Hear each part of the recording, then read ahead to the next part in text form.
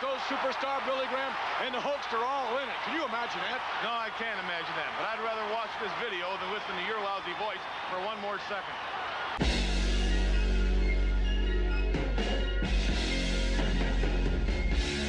From Madison Square Cow Palace, the World Wrestling Federation presents My Movie Mania. What the world has come to.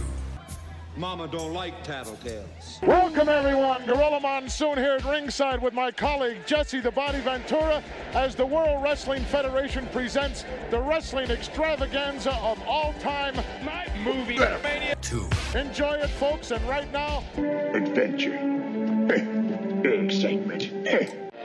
Welcome to My Movie's Better. Mania. Tear me apart, Lisa!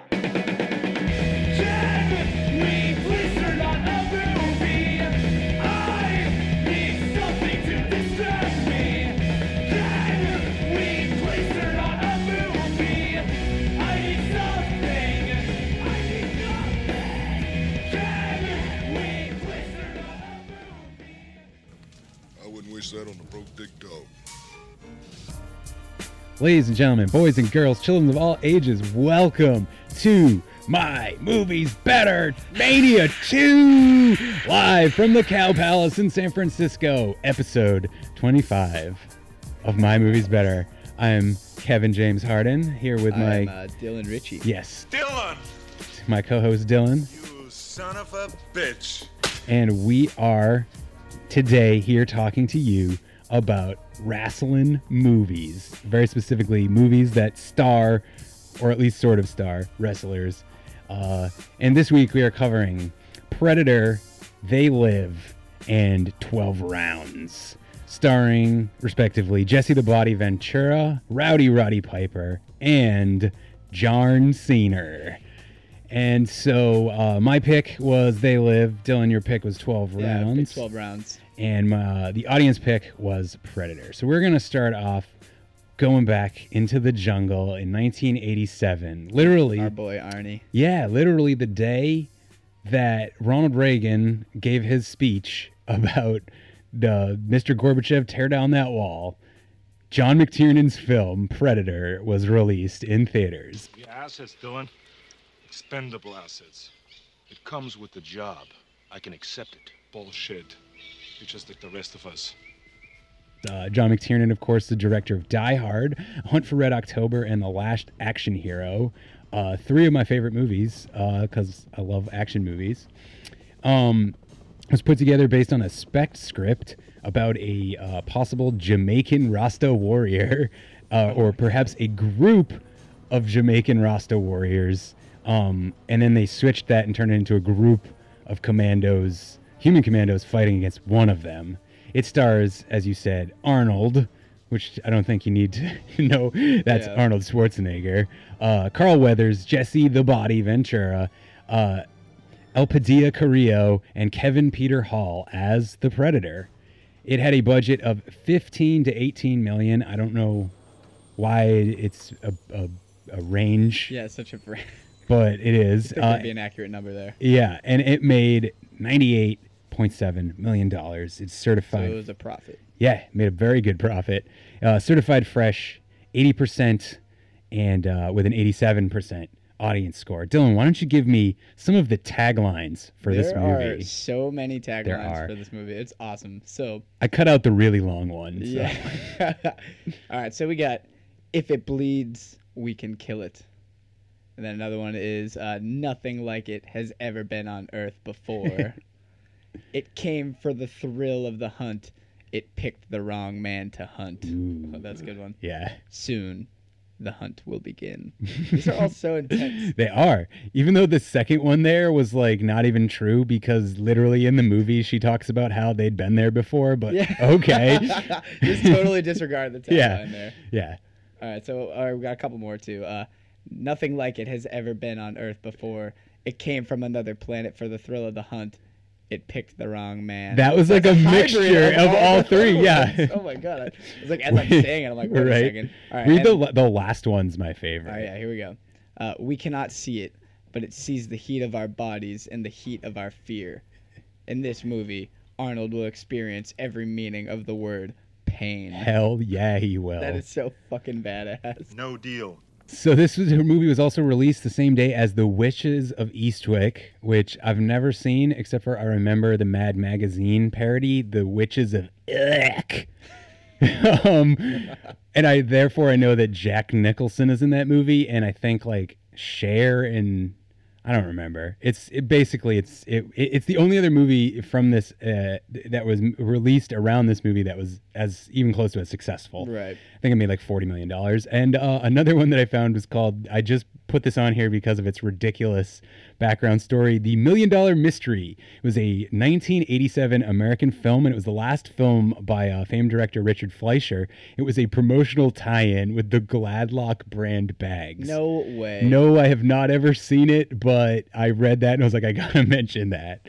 How would you like $4 million? $4 million? Yeah, $4 million. I'm all ears.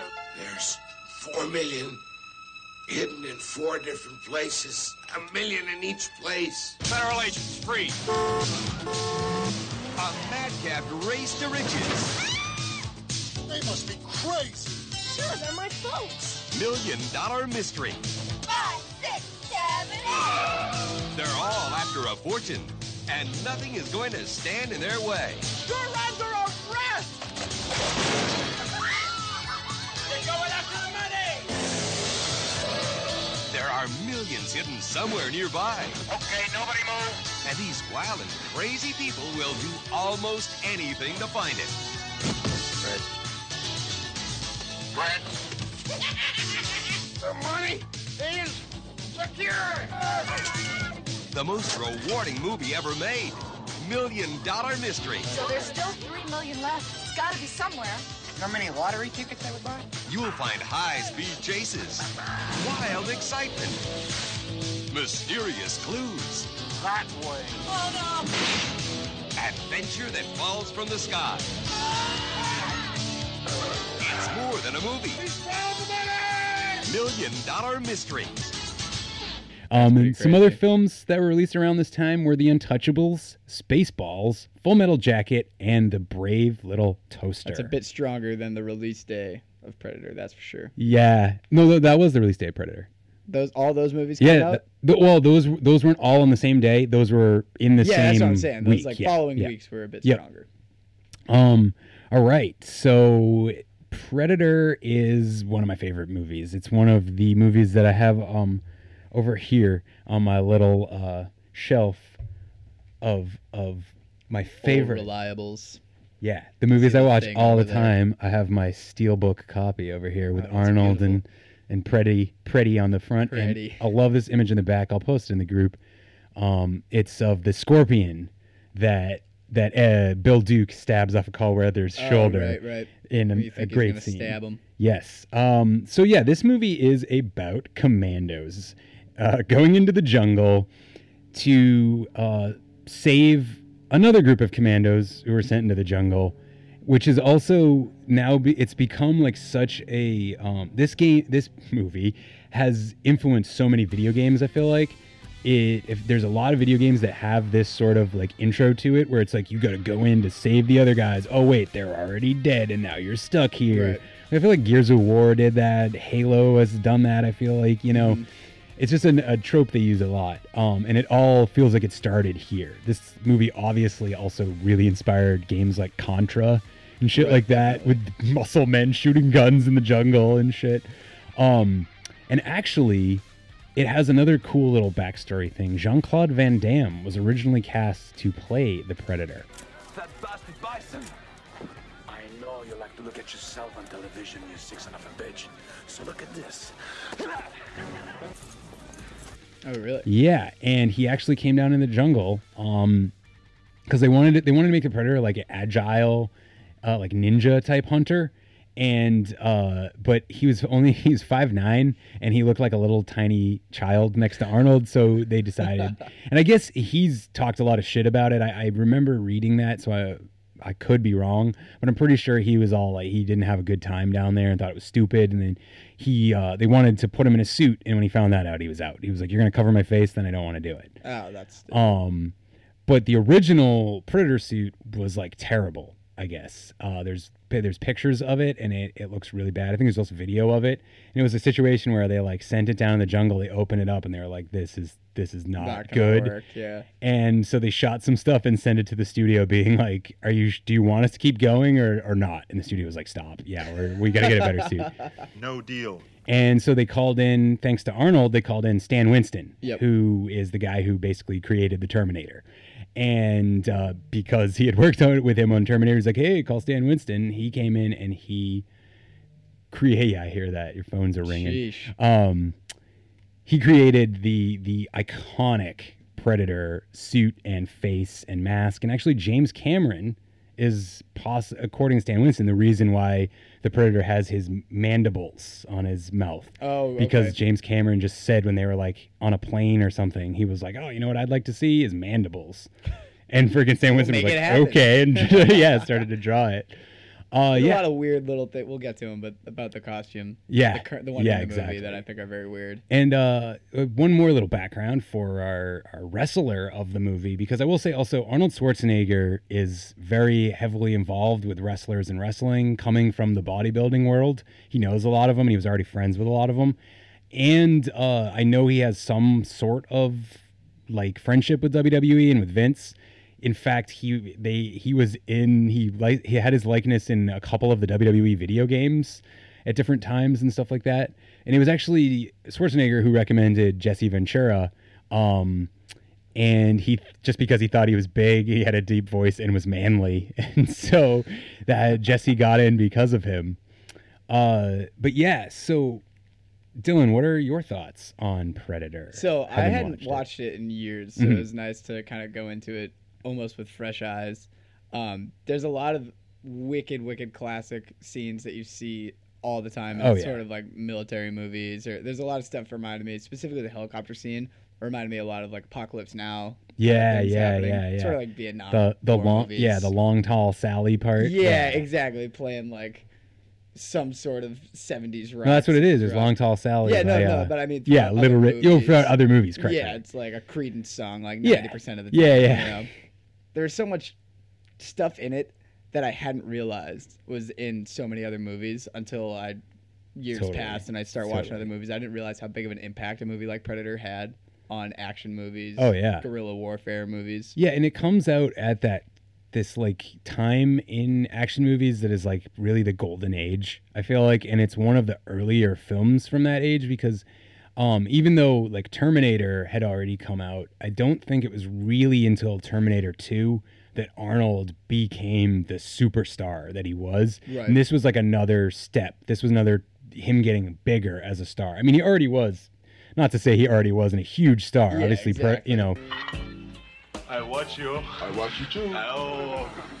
But I definitely feel like Terminator 2 was when he became like the gigantic actor that he would be known for the rest of his career. Yeah. So this is kind of like an earlier look at the actor, and this is also, I think, his best role. Okay. I think he does a great job. Terminator would be my other vote for that. Yeah. Because specifically in the first Terminator movie, because he's so frightening and does such a great job playing that robotic character. But in this movie, he's just having fun. He's like, and I think there was I've heard there was a lot of drugs and drinking that went on, especially drinking on the set of this movie, and probably some cocaine too. Arnold wasn't always as much of he was a gym rat, but he wasn't always didn't always take care of himself from what I've heard. Yep. Again, I'm not saying this to throw mud on him. He's one of my favorite actors. I love him. And obviously most wrestlers at that time were also pretty heavily into the cocaine. Yeah. If you ever watch definitely. a Macho Man or Hulk Hogan promo from the late 80s, early 90s. Oh, yeah, Hulk Hogan, I remember way back when the mega powers were bonded, yeah. You made a lot of promises to the Macho Man, didn't you? Promises that you didn't keep. I remember one specific one, yeah. You promised that Elizabeth would never be in a dangerous position. You broke that promise, didn't you, Hulk Hogan? And who had to come in and make that critical save? The Macho Man, Randy Savage, covering for Hogan again. So like I know it. Did you watch it? I showed you the making of Predator thing. No, I didn't get to watch it. Okay, it's fantastic, and you can kind of tell from it that they had kind of a mixed bag of like a lot of fun, and then it also was like a really grueling experience shooting this movie in this jungle. But I think that like with the guys involved and the fact that part of it was this like competition for everybody to be like the biggest, buffest guy and the strongest, manliest guy on set. And when one of the guys on set is Arnold Schwarzenegger and the other one's a wrestler whose whole gimmick was about being called the Body and being like a big, strong, like that is definitely going to, you know, it's something that a lot of them talked about, especially Carl Weathers. And Carl Weathers, in that, he mentions this story where he'd be like, you'd go down to the gym and like you'd hope nobody else was there so you could like get a huge pump in. Right. So when you walk on set, you look all, but you don't want anybody to know that you go in and you work. Yeah, exactly. Because you want to be. So he's like, guy. yeah, you go down, you see there's a couple guys in there, you walk in, you look around, like, what are you doing in here? Then you leave, go get like a cup of coffee, come back when there's nobody there, and you start pumping iron. Yeah. Hey, we're gonna go to the gym and work out. There was a subtle sort of competition, I think. Get up at 4 in the morning because you want that pump, but you don't want the other guys to see you getting that pump because when you walk onto the set, you know, and you look that good, it's got to be natural. You can't work out that hard. You know, nobody does. God just blessed you, you know. Going down to work out. And they would run for an hour and a half. Just run the hills of Puerto Vallarta. The greatest feeling you can get in a gym, or the most satisfying feeling you can get in a gym, is the pump. So yeah, there's like a weird camaraderie that between the cast that I think really is shown in their acting and their camaraderie in the film. Right. I think a lot of them they had a fun time. They're also trying to act like they're having more fun because they all wanted to be the guy who didn't care that they were in the jungle because they're the toughest, you know? Right. And with a movie like this, it totally works. Oh, totally. I mean, they're all the typical, like, big, bulky G.I. Joe, like, sort of like meatheads. Oh, you yeah. know? And they all jive really well off each other. Another thing that I think was highly, highly influenced by this movie is the 90s run of G.I. Joe. Oh, yeah, absolutely. And honestly, this movie goes even further because the whole shared universe or monsterverse or alienverse, whatever you want to call it, of like Predator. It also contains obviously the xenomorphs from Alien and the Alien movies, and therefore also Prometheus and characters from that. Yep. And also though, there was another film series that is tied up in this, and I always forget what it is, but it's something like a little bit silly. But anyway, so like one of the things I love about this movie is that it literally never really gives you plot in like a cohesive way. You kind of have to figure it out as you go along.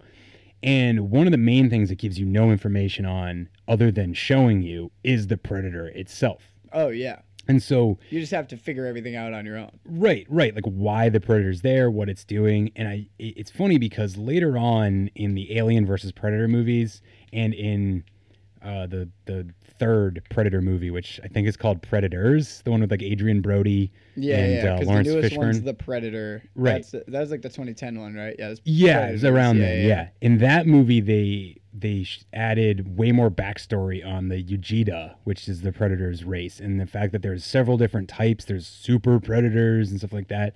But one of the things added to that was this idea of the blooding ritual, which is when a Predator goes out, or a Ujida, I guess you call him, that's the name, but it goes out and finds a worthy prey in the universe. Usually it's a xenomorph. Right. And they'll kill that and bring back its bones, and they'll also take the creature's blood and put it on their head or their helmet. Obviously with a xenomorph, that means they actually get scarred by the acid blood. Right. And that means that you're a man, basically, in the Predator society. So in this movie, that is what is going on. This creature has come here and it is trying to find the most capable human to hunt. And there's a couple little scenes that, like, to me show that. Not only the obvious him hunting them all down and like displaying their corpses, but there's one particular scene where he rips out, I believe it's Billy's spine in the tree. Oh, yeah. And then cleans the skull and then is holding it and like petting the skull. So weird. Because he's going to bring that back. That's like his prize. Right. So like I was watching the movie and I was like, I've never really thought about that, like what the Predator is actually doing, and also mixing that with the double agent that they capture. I always forget her name. Oh yeah, I forget her name too.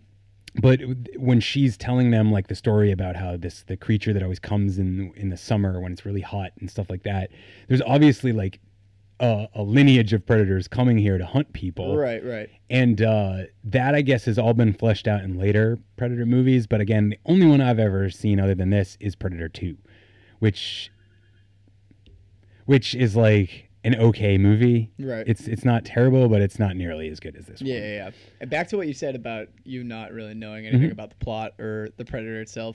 I love movies that do that, where as the characters are learning about the camouflage or coming out of the camouflage or the like laser beam bullet things, whatever. It's like that's like a rocket thing on his shoulder, and then the beam is like his targeting. Yeah. System. But like you're learning about them as the characters are learning about them. So something new will happen with the Predator, and you're like, oh shit, it can do that too. Yep. And Arnold's like, oh, it can do that too. No deal. Or like when no deal. Yeah, like the scene where they put up all the tripwires around their like camp, and then the Predator fucking attacks them and then grabs the dude's body. That's a dead body. Doesn't trip anything. But that also, okay, so that had one of my, one of my digs at the movie is the fact that it took them that long to figure out the Predator was using the trees. Like, these guys are supposed to be, as my favorite line in the movie, as Dylan says, because some damn fool accused you of being the best. That's a great line. Apparently they're not the best enough to look up in the fucking trees and realize that's one of the first things they see is like the three bodies hanging in the tree when they get in the island. Billy, when he senses something up in the trees ahead but doesn't know what it is. They address it like 6 times, and it's like insane. You're like super, because again, okay, movie trope of, here's another like insensitive stereotype movie trope of Native Americans having super senses. Billy is your Native American with super senses character for this movie, which I really think this movie is the one that like made that like a trope for so many movies later. I'm sure it's happened. Like, it really comes from probably Westerns and shit like that. Definitely. But so yeah, he like senses the Predator up in the trees, but later on they don't. It's like they're not thinking, well, obviously this thing's up in the trees. Like, that's how it got around all the tripwires. Yeah, I think that just the bodies being hanging in the tree, and they don't think about that ever. Yeah. But that's like one of like very few digs. I mean, there are some problems. This movie has a visible boom mic. It has a visible boom mic in the scene when Dutch and Dylan are hiding from the Predator in like a trench. If it like pops down for 1 second, there's enough other Bob. Yeah. It's not terrible. Like, I've never seen it. I read about it and looked it up and was like, okay, yeah, I see it in the scene. But another one that's just more of like a no one knew thing, though I guess Jesse the Body probably should have known this since he really was in the Navy SEALs and was in Vietnam. In several scenes, there's Max like shaving himself. That's a really, really bad idea to do in the jungle because you're going to get an infection. Right, you just have it open, and he literally cuts his face. Yeah, it's like that is really, really bad. I didn't even think about the infection part, but I did think it was weird how they just kept having him shaving. Right. It seemed like it was like his nervous tick. When he'd be stressed out, he would just pull out a little disposable razor and start shaving. There's also a part where, so the terrorist camp attack, which is one of my favorite scenes in the movie. I think it's one of the best series of shots. The action in it is fantastic. You see this guy, he's got a red bandana and a mustache, red bandana around his neck. And he also has like a hat on. You see him shooting, and then he gets killed by Blaine and Old Painless. And then you see him like 2 seconds later getting shot again. Like, really? But like he's still, it's like a bad, like, they didn't like notice that they had put the same guy getting shot twice or whatever. They used 2 cuts or thought no one would notice. And one more goof. So when Dutch is being chased by the Predator, there's a part where he goes to look for his knife and it's missing. And then later on, he has his knife when he's constructing all of the traps and stuff. Oh, yeah. To fight the Predator. So I guess he found it. But really, that's not too many goofs, and they're pretty mild goofs. That I think they're those ones that you'll forget about when you're actually watching the movie, because I didn't ever notice any of them. I just read about them online.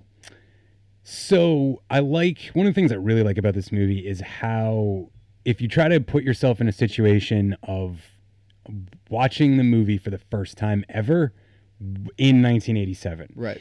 Because all of the posters I could find for it are that classic like VHS cover of just Arnold with like this sort of affected, like infrared looking thing to it. Yep. Or just Arnold. There's very few early covers or posters when the movie came out that actually showed the Predator in any way. And the actual Predator doesn't. You don't see him until after that camp attack scene. I'm pretty sure when he's like when they are all fire. It's after I think Jesse dies. They're all firing and his camo like freaks out for a second. I think you kind of see him before that in one scene, but it's like away from everyone else, and so you don't really see his mask or anything. You just see the Predator's like body. They keep the character like really hidden throughout the movie, and I guess when they were shooting the movie, they did the same thing with the cast. Most of the cast didn't actually see the Predator until they saw the film. Oh, really? Yeah, which makes that feeling of like, I don't know what I'm looking at heightened, because that's literally what they can't see it. So and I love the little camera turns to the Predator's perspective, where it'll randomly put you in that infrared thing. And granted, it looks extremely cheesy at a lot of parts. They actually, the way they did that was pretty cool. They used some sort of screen splitter thing so they could shoot with two cameras through one lens, basically, is the way it works. So you get the same shot for two different types of cameras. Okay. One infrared, one film, then they overlaid the two over each other. Oh, that's actually really fascinating. That's why it has that look where you can see more of the leaves and stuff, and it makes it look more jumbled. Yep. And like it really brings out the parts, the areas that have heat, where the characters are. Right. But I like how you don't know that's your first sign of like, okay, this is how he's tracking them. Right. That's like your first learning experience of what the Predator is. Exactly. You still don't know. And I mean, even at the end where the Predator takes off his mask, and you see the Predator's sight then, and it's like infrared sight. And it's like, oh, okay, so the Predator has to hunt using this sort of stuff because of the climate. Because one of the things I will say about this, the Predator is a cheap motherfucker. Oh, yeah. The Predator is so cheap, but it makes sense because he's trying to slowly kill them one by one to find out which one's the strongest. Yeah. Because that's the one he actually wants to kill. Yeah, has to take that one. Right. But like guys like Billy, because they were a worthy adversary in the sense that like Billy like sacrificed himself and stood up and was like, I'm going to let you come try to kill me. That was like more worthy prey than like Hawkins, who tries to run away. You know what I mean? Exactly. So like that guy, Hawkins, gets fucking like eviscerated. Oh, and destroyed. Yeah. So like he takes Billy, he takes an actual prize from. The other ones, he just skins them. Right. Like they're not the worthy ones. This is all means to an end. Yeah. Which is to be blooded.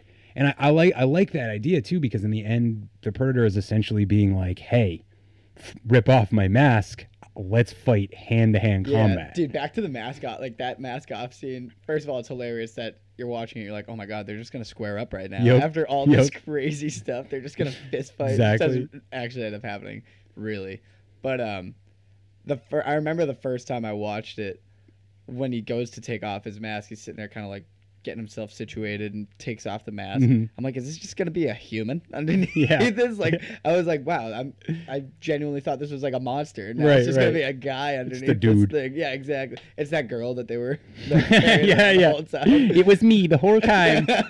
I do love the thing too where so later on tonight we're gonna talk about over the top moments in all these films. This movie, I mean, maybe, They Live has a bunch that might tie it. They Live might tie it or actually beat it. But this movie has a couple of over-the-top moments that are just fantastic. Oh, yeah. And one of them is when she picks up the gun after Arnold's like, no, it's because you didn't have a weapon. Like, don't pick up a weapon and he won't come after you. She picks up the gun. Arnold's like, ah! And kicks it out of her hand and then turns and does this just amazing shot that has been stolen by so many action movies of like the barrel of the gun, like at an angle as he's firing. And that shot is so badass. I love it. That was one of my favorite over the top scenes in this too. Just like the one swift motion of kicking the gun out, pivoting and just going nuts. Well, I'm like, dude, John McTiernan knows how to shoot action. I think maybe this, if you're gonna just talk about like the best action movies ever made, this and Die Hard are up there. Yep. It's because he knew what he was doing and he shot action intimately, but just far enough away that you can see like everything that happens. Right. You know? And like I personally, I'm a bigger fan of Die Hard, but like the scenes in this movie with action are so well done, and they're, it's even cooler to me because they're in an area that's really hard to shoot that stuff. It was one of the things they said in the behind the scenes was like literally nowhere was flat ground where they were shooting. It was all on hillsides. That's crazy. Yeah. So like everything had to be set up. Cameras had to be set up differently because of that. And you never could like, you always were like leaning against something or like holding your weight up. Like it created a perfect storm or whatever in the movie where like you could only get that movie out of that location. Right. And that's the thing like Werner Herzog, one of my favorite directors, did a lot. Tons. Almost every Yep. Werner Actually, picture. the first episode of this show, we covered Aguirre, The Wrath of God, which is one of his first movies where he did that. Mm-hmm. And the jungle in this movie is just as much a character as every other character in the movie. Yeah, it really is. And so, I mean, I really love it. We'll obviously talk a little bit more at the end about, you know, the things we specifically really love. But yeah, it's going to be hard for me not to pick this movie because I love this movie and I've seen it millions of times. Yeah, it's... So that's really all I have to talk about right now on Predator. Do you have anything else you want? Yeah, everything else I'll probably address when we get to the big awesome. showdown. So we're going to take a quick break and head straight into They Live. You ain't the first son of a bitch to wake up out of their dream.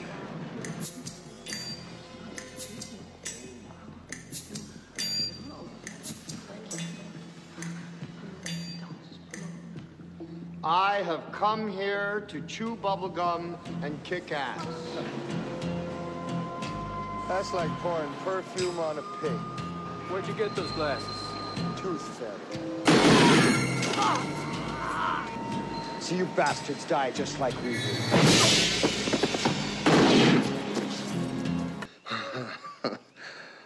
Woo! It's like a drug. Wearing these glasses makes you high, but oh, you come down hard. Look, we're in trouble. The whole world's in trouble. They're all around us and we never knew it. You can only see them with these special glasses. Try these on. Look, you crazy mother. Put these on. Hey, stay away from me. I'm telling you, you dumb son of a bitch! Trying to save you and your family's life. You couldn't even save your own. I'm giving you a choice. Either put on these glasses or start eating that trash can. Not this year. Okay. All right.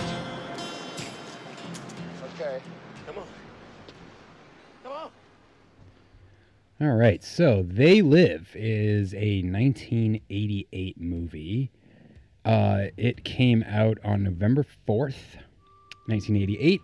Released the same day as U2's Rattle and Hum. Aha. And that was really the only one of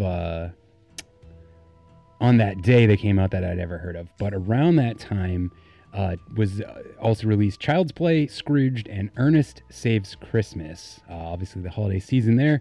It was also the day that Cowboys, I don't know if he still plays for the Cowboys, Des Bryant was born on this day as well. Nothing else really of value happened on that day. That was the coolest thing. So the last movie got a major announcement, famous moment from a president. This one got a wide receiver's birthday. The coolest thing that happened that day Yep. was They Live came out. Exactly. That's true. Yeah, that was the coolest thing I found. It's directed by my personal favorite director of all time, John Carpenter, based on the short story 8 o'clock in the Morning by Ray Nelson, and it stars the Rowdy One, Rowdy Roddy Piper, Keith David, Meg Foster, Raymond St. Jacques, and George Buck Flower. This movie was made for $3 million, and even though it is considered a critical failure, it made $13 million. So to me, that would be successful. Yeah, I'd say $10 million up is a success. John Carpenter certainly thinks so. Yeah. It's certified fresh 85% by critics. Yeah, but only 79 from the audience, because there's probably people who are conservatives in there. Because this movie, I think, is a classic of left-wing cinema. I can't think of a whole lot of other movies I've ever thought of or scene that have a homeless man fighting against the oppression of basically white people as like the core of the story. Yeah, none come to mind. Oh yeah, exactly. I mean, I'm sure there's some out there. Like, I guess no, because Chud is about fighting mutant homeless men, so that really doesn't count. Right. And I gotta admit, because I mentioned Chud, aside here, have you seen Us yet? Yes. Okay. Did you notice the Chud VHS? Oh, is it when they were sitting watching It's the very beginning of the movie. Oh my God, no! Yep. I didn't. When the camera, I meant to look at it and see what movies were there. When the camera's like zooming in on the TV slowly. Yeah, there's like the little shelf. Yep. That's got all the VHS. One of the films there was Chud. Hell yeah. Yeah, one of my favorite of like shitty, like, I don't even know what to call that. It's like a body horror type movie. Right. Side note: if you haven't seen Us yet, you should probably go see it. Yeah, it's pretty damn good. Movie. It's pretty damn good. I do have some problems with it, but I won't mention them because but that'll be like a giveaway. But it's worth the seeing. Yeah. The taglines. Dylan, why don't you give us a couple of the taglines? All right, here, for They Live. The first one we got here is one of the probably the most famous quote from this movie, I'd say. Yeah, I would too. I have come here to chew bubblegum and kick ass, and I'm all out of bubblegum. Now, that was actually a line that Roddy Piper improv'd. It was something it was something he wrote down in a notebook that was full of like stuff he used for promos. And he just was like, "What? You just come out and say something." And he pulled that out. And he actually funny. he also said it later in wrestling in a promo one time. Really? Yeah. No kidding. So another one we got is obey or else, alien invasion of the subliminal kind. That's pretty dead on of what the movie is. Who are they, and what do they want? That one's my question. I like it. The last ones always are going to be my favorites because they always seem to keep the long ones for last. This one is by far my favorite. Are these two separate ones? No, this is one tagline. You've got to be kidding me. Okay, all right. So, wow, really rolls off the tongue. You see them on the street. You watch them on TV. You might even vote for one this fall. You think they're people just like you? You're wrong. Dead wrong. Yeah. I love it. That's great. That one might have been one that was like on the back of the box up at the top, like, before you get to the synopsis. Yeah, can't imagine that'd be on the poster that you see in the hallway at the movie theater. That is a long one, but I love that. That's really good. As we said, this movie is a lot of people who know this movie know it as the movie with a wrestler where he puts on sunglasses and sees that aliens have taken over the world. But I really think that is like a short-sighted way of looking at it. Yes, I agree. It's more like what I said before. It's about the fact that it's a homeless man who realizes that all these advertisements and the money and even the people are bullshit. And that it's all bullshit. And one of the little things that I love about it is the fact that the two main characters who go through this struggle with each other before becoming friends are a black man and a white man who are representative of all working class people who are black and all working class people who are white. And basically I feel like it's like John Carpenter's trying to say these two groups need to get together against the people who run everything because they're the ones that are in control and that are forcing us and have us all as slaves, basically. Right. And the movie pretends to be about aliens, but really it's actually about people. Yeah, there's a pretty deep inlying message. Yeah. And I think it's brilliantly done in that way because I think most people who know what they're looking for, people who have already put on the glasses, so to speak. Yeah. I mean, like, might be a pretentious way to say it, but really, if you're already aware of stuff like that, when you watch this movie, it reinforces when you're woke. Right. That one of my favorites is when he looks at the money in the cashier's hand, and it's like, "This is your god." Like, it's such an on the nose thing, but at the same time, it's like he's not actually. This isn't some alien invasion as much as the movie pretends it is. Right. I think it's more like you're seeing people's true face, is what it's really about. Yeah. And for what it's worth, there never really is like a sense of invasion. It's sort of a sense of it's already there. It's been there. It's an occupancy. Yeah, I mean, this has like a huge influence on late '80s, early '90s street artists. This movie is huge. That's like Shepard Fairey's whole message. Exactly. Obey. He told based on this. Basically. All right. Yeah. Side note: that guy stole his whole fucking career, and I'm not a fan of him. And I was gonna mention him anyway, so it might good enough time. Your first work was the Andre the Giant Has a Posse thing, which you stole. Yep. Yeah, he took it from that picture that was like Andre the Giant. Exactly. Has a posse. You just, wow. He's literally like the Andy Warhol of this era, where it's just like you literally did nothing and you sold it as art. Soup Yeah, good for you. Like, wow, you took a fucking picture. Wow. Right. I don't know, and I always hated that because like I was like the whole Obey thing. I'm like, this is literally like, are you sending a check to John Carpenter? Because you should. For every single. Yeah, this is literally something that's already existed. I get it. That's part of like art and shit like that. But like, I don't find people who are. That's plagiarism to me. Yeah. That's plagiarism. I know that part of that is a part of art. Like obviously Rembrandt stole techniques, but that's not. It's not the same. Over and over. But this is like a specific verbatim quote. Yeah, like, there's exactly. Billboards that just say Obey. And that is, you're taking that idea obviously from the movie. And if he would just say he wasn't, I'd say he's a liar. Right. So right.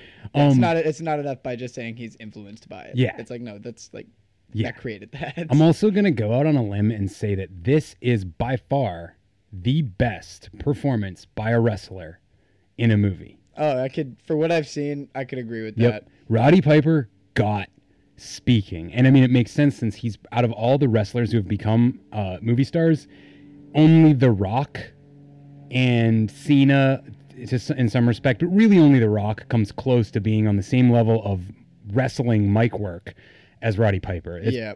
He was a great wrestler too, but I think more than anything he was known for what he did on the microphone. Yeah, you know? And it's at the point with The Rock where I almost borderline consider his acting appearances not as a wrestler who's in a movie.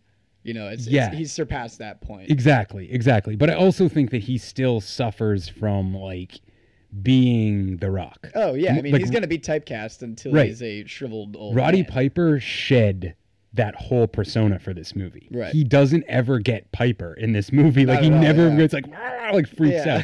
You know, Hogan couldn't ever like transcend and be a great actor. It never was going to be a thing. Right. I think Roddy actually had the chops and he feels like a real actor. And I've seen him in a couple of other things in his career, and I've always liked him. Even another movie that I really wished I put it on the list because someone mentioned it, and I really hoped it was going to win, so we'd have 2 Roddy Piper movies.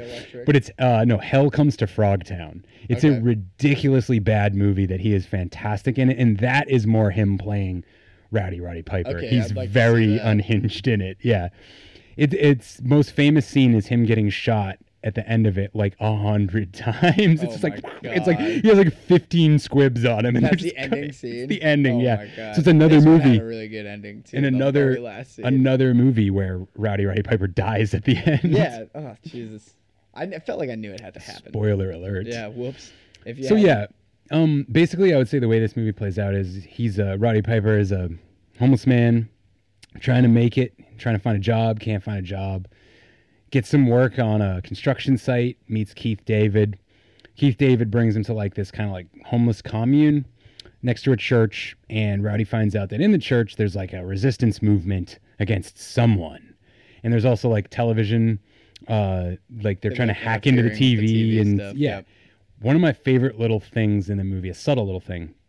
So eventually the cops show up and they bust up not only the church but also the camp, kick everybody out. And then after that scene, it cuts to the next day. And the next cut of the next day isn't to the scene of everything that's happened. It's a close-up of the television. And then the camera slowly backs out. And you realize that they destroyed this whole camp, but they left the TV. Right. Because that's part of like the brainwashing, right, you know? Yep. And there's a little things like that every once in a while in the movie that are great little subliminal ways of further establishing this message of the film. That there's some sort of like higher corruption. Yep. And so basically then Roddy kidnaps a woman who happens to work at a TV studio. Yeah, I mean he could have at least explained what was happening a little bit better rather than just right. And that leads them to eventually infiltrating like the TV studio, where is kind of like the base of operations. So again, like the heavy on these themes of like media is part of this. Media controls what you think and what you believe. One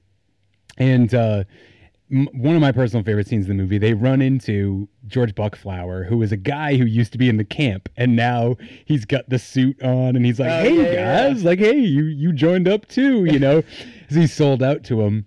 And eventually that leads them to just, Keith David gets killed. Roddy Piper makes it to the top, blows up the fucking antenna that sends out the signal. So everyone in the world now can see that like these. The skeleton. Yeah, exactly. They see the true face. Really, all he did, he's a revolutionary he's like Che Guevara or something like that. He's the revolutionary who dies, but martyrs and spreads his message to the rest of the people. And now everybody else knows that all these white people are these faceless monsters and they must be stopped. Exactly. Like kill one to save like millions type thing. And so one thing I kind of glossed over in all that is that all of that's really cool, but it's still not the reason why I love this movie and particularly why I picked this movie. Not only did you guys, the listeners, have mentioned this movie several times, and I know this is a big thing. We also promised at the beginning of the show, way back in the day, we were going to do a single episode on this. I still think one day we may do a single episode on it, but that's probably a lie too, because we're doing it now. Hey. Gotcha. But one of the reasons why I wanted to pick this movie is because of one 5-minute scene in particular. I call it the alley beatdown. Spoiler alert, it's my favorite scene in the movie, so later on I'm going to mention it again. But it's amazing. It's a feat of action and fight choreography. And so many times, action movies and horror movies, for some reason, are treated like trash by the other movies that are bigger and better, that get nominations for the fake Oscars and all this shit. No. Dude, action movies, up until, it's funny, now that I mentioned that, up until recently with movies like Black Panther. Right. So that's the thing that I love about it. It's like, great. Action movies should get more credit. Horror movies should get more credit. They're really good. And just because they're campy or kitschy doesn't mean that they're not as good or even better than some film that's about fucking Queen Elizabeth or some bullshit. You know? Exactly. So this fight scene, man, is a feat that, to me, it should have won an award. I've never seen anything like it. It's amazing. It's amazing. It was rehearsed and choreographed in the backyard of John Carpenter's production office. It was only supposed to last 20 seconds originally, but Piper and Keith David decided to fight it out for real, and they only faked hits to the face and the groin. They were actually punching each other, except for when they hit each other in the face. Right. That's insanity. Yep. And there's some pretty hard drops, too. Yeah. They were rehearsed for 3 weeks, and Carpenter was so impressed he kept the whole scene intact, and it fully runs 5 minutes, 20 seconds. So it went 5 minutes over what he initially thought. That is crazy. Yep. And it was so good that he's like, amazing. Yep. We're keeping the whole thing. And I saw some of the behind the scenes, like they choreographed out all the moves. Like it showed them working with a mat to do the backdrop and a ladder. So like he climbed up onto the ladder so he could get into position. But then when they actually shot it, he legitimately backdropped him onto concrete, basically. I mean, there was still a ladder there. There was still like crew all around them that you don't see obviously in the shot. But I mean, he took a fucking backdrop on concrete, man. Serious credit. And I think Keith David really him and Roddy just bonded, and he really wanted to get to Roddy's level. And I think that one of the things that Piper did that pretty much no other, maybe not in the same way any other wrestler did, is he wanted to bring what he had to the movie. I feel like The Rock does that in some ways with the fact that what he brings to the movie is his charisma. Hulk Hogan, what he brings to the movie is the fact that he was gigantic and he was Hulk Hogan. Roddy wanted to bring the fact that he was a true wrestler and he had knowledge of this stuff. And so, like, a movie with a wrestler, everyone should have a 5-minute fight scene, right? Realistically, yeah. You know, like, for instance, in one of my favorite moments in the Fast and Furious series, which I'm like, I love dumb movies, as I've said a million times, so I love Fast and Furious, is The Rock versus Jason Statham. That fucking fight scene where The Rock literally rock bottoms him through a glass table, like, that's what you want. You have to include that. Yeah, that's why you have these guys in the movies. They're fucking wrestlers. Let them get hurt, you know? Let them go do moves. So I really think that, like, Piper just, in a lot of ways, Piper is the guy who paved the way for wrestling superstars to become actors. If you go back and watch, I think it's WrestleMania 1 or 2, the commentary team, they're constantly commenting on the fact that Roddy is famous now because he's been in a movie, you know, like, and that was before Hogan started doing movies. Like, so he really, really started it. As I mentioned earlier, we have the bubblegum line here thing, and as I said, wrote it down in a notebook of potential verbal bits to use during his wrestling career, and he shared it with Carpenter, and Carpenter just got to look through it, and I think they took a couple of lines from it, because I swear to God, Life's a Bitch and She's Back in Heat is gotta be another one. Yeah. So there's a couple of goofs. They're not too bad though. For instance, this is one I knew. I actually noticed this time that I watched it.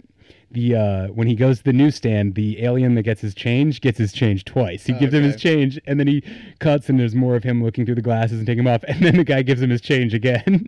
That's great. So weird. Guess he bought a second magazine after. Right, yeah, exactly. Off-screened. Yep. There's also a thing when I love it because you don't notice it because it's kind of a gag.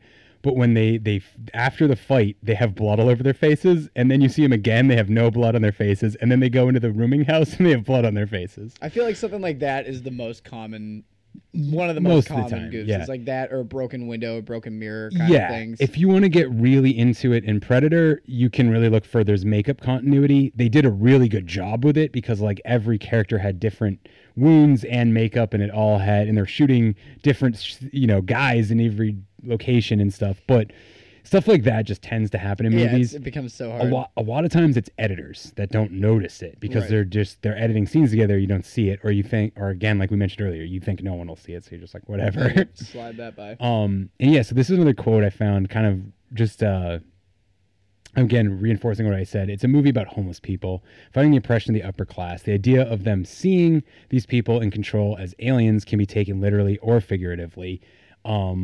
And that's what I think makes this movie so brilliant, even though I think it's one of those films that doesn't get the credit it deserves, but almost across the board, everyone I know who has seen it loves it. Right. It's one of those few movies that I haven't ever heard someone be like, oh, I didn't like that movie. Like, they may have gripes about it, but in general, the basic idea of the movie, they're like, that's great. And I think sometimes that's because people are like, oh, well, it's got a wrestler in it and it's really good. So, but I think if you can look way past that, because Roddy is not just a wrestler in this movie. He is an actor. He acts his ass off. He does a great fucking job. Yeah, and as far as the literally or figuratively thing in that quote you just read, I think that makes it a bit more digestible for every type of viewer. Right. Because you can have the person who just wants to sort of watch this action-y movie with Roddy Piper going crazy and saving the day at the end, or you can look at it as the figurative meaning of it and put a deep socio-political message behind it. And I think also the vagueness of the socio-political message, and again, like I mentioned earlier, the whole thing of having Keith David and Roddy Piper as these struggling archetypes of humans makes it a film that can be appreciated by either side of the political spectrum, especially when it just comes to people who the have-nots in any situation. Yeah, you might be a fucking Trumper, but you could still watch this movie and not understand that it's a left-wing bias that you're watching, because I think the basic idea is just that everyone can agree on is fuck the government. The government screwed us. Yeah, that. And that, or the they. People say they, the thing that controls us, whatever. It's a media conglomerate or something like that. Money. The powers that be. And that. So I think it can appeal to people. Even though I see it as a left-wing movie, I think there's libertarians who would see it as a libertarian movie. Mm-hmm. And that's one of the tricks it pulls, is it kind of goes, nah, none of that stuff is really what the politics are. The politics are like, there is an evil thing controlling us all, and we need to put aside our differences and get together. That's the only way we're ever going to be free. And so he's again the revolutionary hero who confronts that, defeats the evil, and dies for it. Right. I also find it very interesting that the love interest is the person who betrays him and kills him in the end. Yep. And she's not really important to the rest of it. The true love interest, quote unquote, is actually Keith David, because it's really more about them coming together than it is about him finding a girlfriend, Yeah, exactly. Yeah, there's no strong love interest so much in it, other than I feel like they threw her in just because it's an 80s movie, and they all have one little love interest. Well, I think most films have to have that. That's not every film will have it, and every film will deal with it differently, but I think that the romantic side of a story is important. And it's like what we talked about with Son of Godzilla. Right. How they just kind of threw her in there to have it. Exactly, because I think you need as much stuff that people can relate to in a film. That's just another storyline people can relate to. Yep. I think a lot of movies too, they can use that because like what people will do when they're watching television or film is they put themselves in the place of characters. Totally. So like they'll also put their friends and loved ones in the place of other characters, which is why a lot of times deaths of a character is so hard. It's not just because you've spent so much time watching the character and you want him to live. It's because you've literally been like, that reminds me of this person. It's like that person died in a little way. Yeah, where would you be if you were in that character's shoes? So I definitely think that that can be used effectively. But in this movie, I think that the main goal is really to like incite a thought revolution about like specifically late 80s culture, because you also have to remember the time this film is coming out is like the height of like the Wall Street excess and like Donald Trump and like, you know, American Psycho type guys would be running around. So like it's in that time frame where wealth was really, really important in popular culture. And I think that this is like the part of the reason why it didn't do well could have something to do with that, because people looked at movies like this as being preachy or something, and they just were like, well, whatever. And now looking back at it after everything that time frame of excess and good time. Yeah, all the banks fucking everybody over. Exactly. And the collapse and the 2000s and the recessions that we're still dealing with today. Like this film is more... I think it's more important today than it was when it came out. Right. Because watching it now, I have a totally different feeling of like, this is like how life actually is today still. We haven't actually gotten much further. Yeah, this being my first watch through of this movie, I totally could feel that the whole time. It was so cool. And so also speaking of, we already mentioned Ronald Reagan in this podcast today. Fuck Ronald Reagan. But also there is another reference to him in this movie. The scene where he sees the guy on TV, the Morning in America, that is literally from a Ronald Reagan speech. I think it was from his inauguration speech, the quote first or second. Yeah, he says it's a new morning in America. It's morning again in America. Today, more men and women will go to work than ever before in our country's history. With interest rates at about half the record highs of 1980, nearly 2,000 families today will buy new homes. It's morning again in America. And under the leadership of President Reagan, our country is prouder and stronger and better. I don't know if it's the whole quote, I can't remember, but like the speech is written to, if you were to hear it at the time, that's the first thing you would have thought. Right. That's particularly the line, "It's a new morning in America." That is literally something Ronald Reagan said, I'm pretty sure.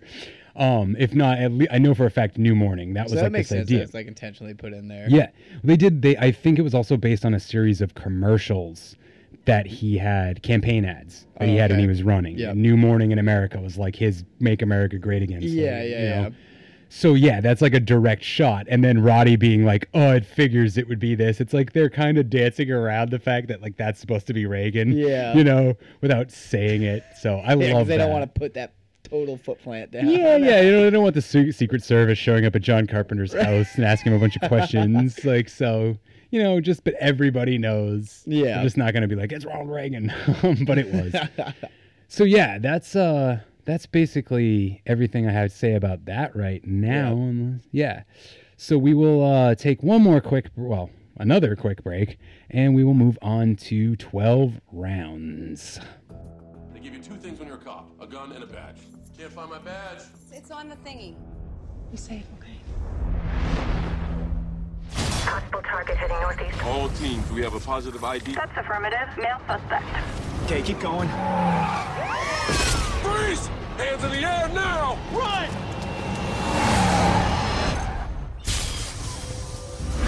What's your name? I'll remember you. Is this Officer Fisher, the New Orleans Police Department? Yeah. How you been? Why the hell are you calling me? It's our anniversary. 1 year ago, you took what can never, ever be replaced. That was an accident. For that, I am going to take from you. Molly! Get out of the house!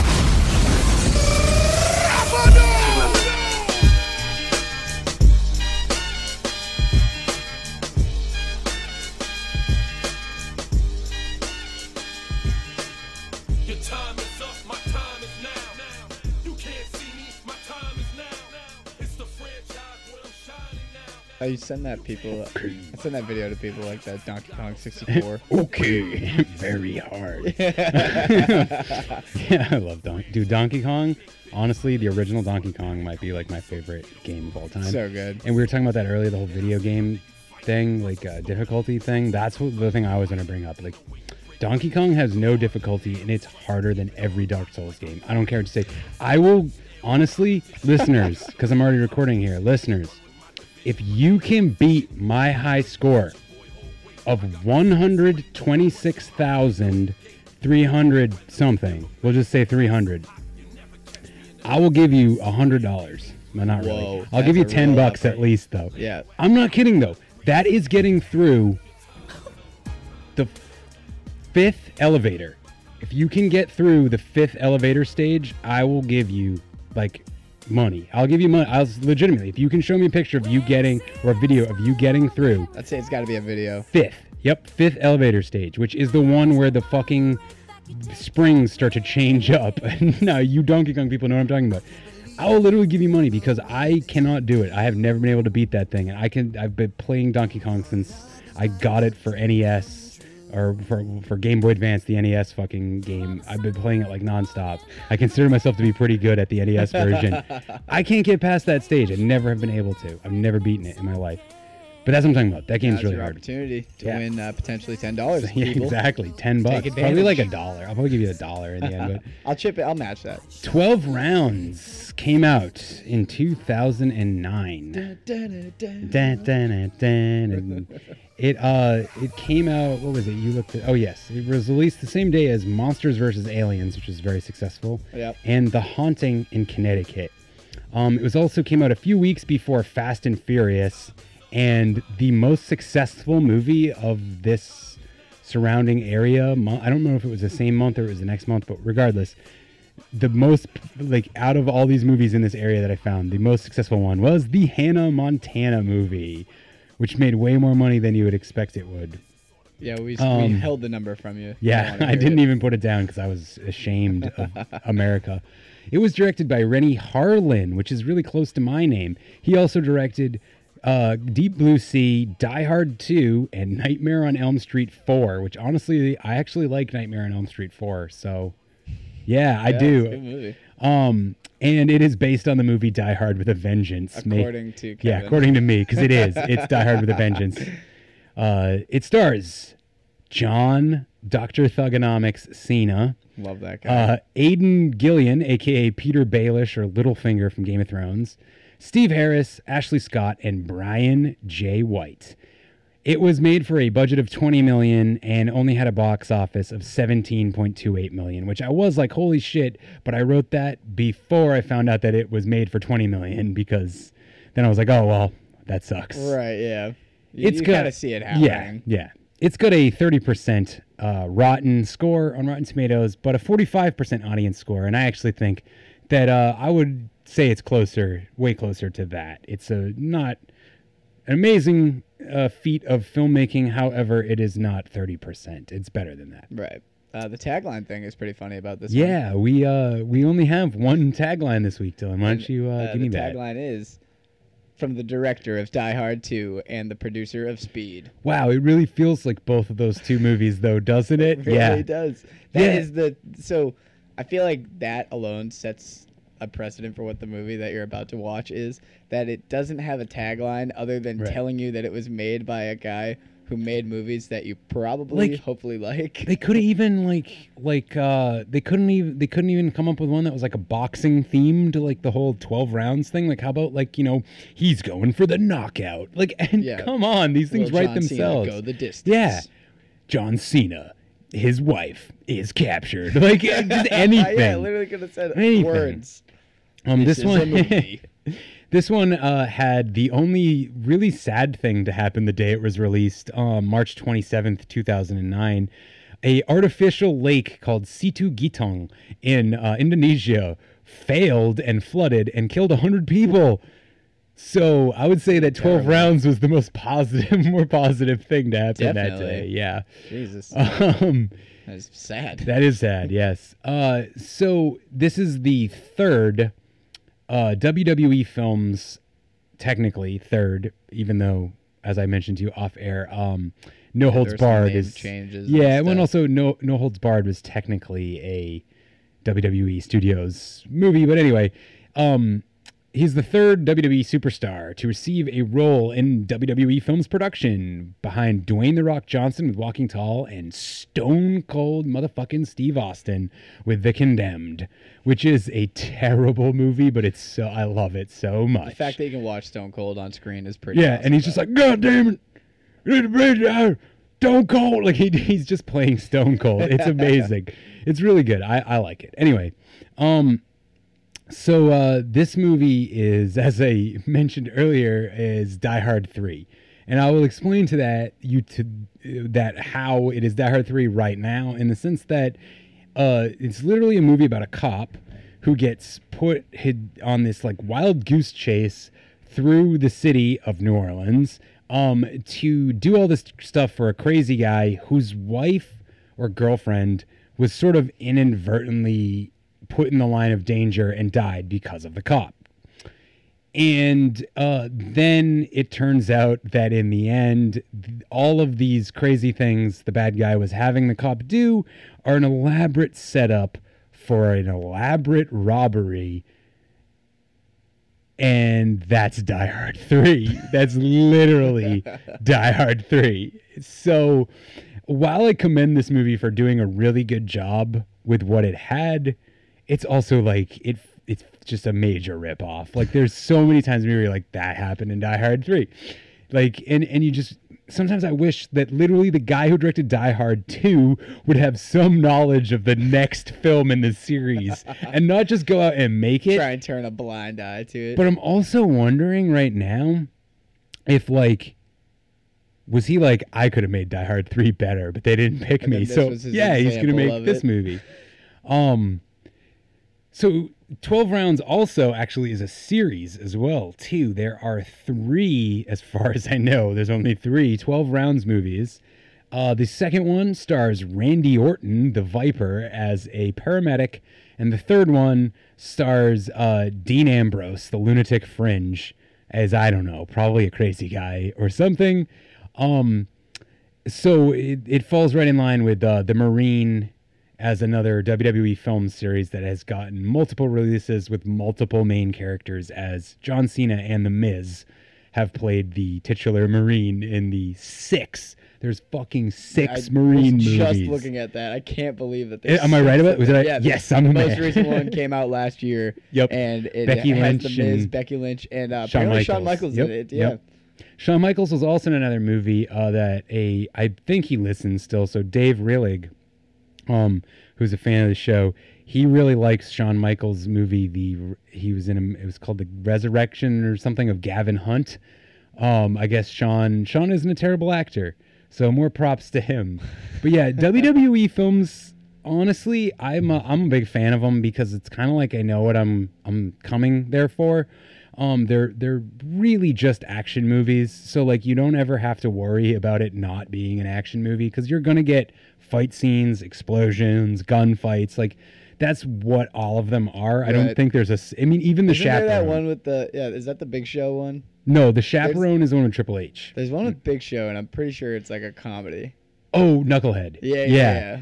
And honestly, that's probably the most famous one. Really? Too. Okay. Yeah, that or the one that has the most like positive reviews. I would say it's the most like, popular or whatever I would even call it. But I think that even that one though, it's like Big Show slams a whole bunch of people in it. Right, so like it's still like some backyard wrestling or something. They also, I feel like they're movies that are stuck in the 90s and like late 80s, early 90s era of filmmaking. Like Knucklehead really reminds me of like early Happy Madison type productions, like Happy Gilmore or Billy Madison. Like honestly, that movie reminds me a lot of Billy Madison, or even a little bit later, Grandma's Boy, stuff like that. Like they're trying to capitalize on that, but all the other movies that have been made with them are just pretty much straight up action movies. Yeah, but they were like they retain, I think, what makes the superstars great, and they really put a focus on the superstars way more than like would have happened with, say, like Hogan's movies that he was in that weren't made with Vince, where Hogan kind of looked stupider than he probably should have. Yeah, they portrayed him as this meathead wrestler. Right, and I think also because WWE Studios are really there to, I think, it's another way to promote the wrestler.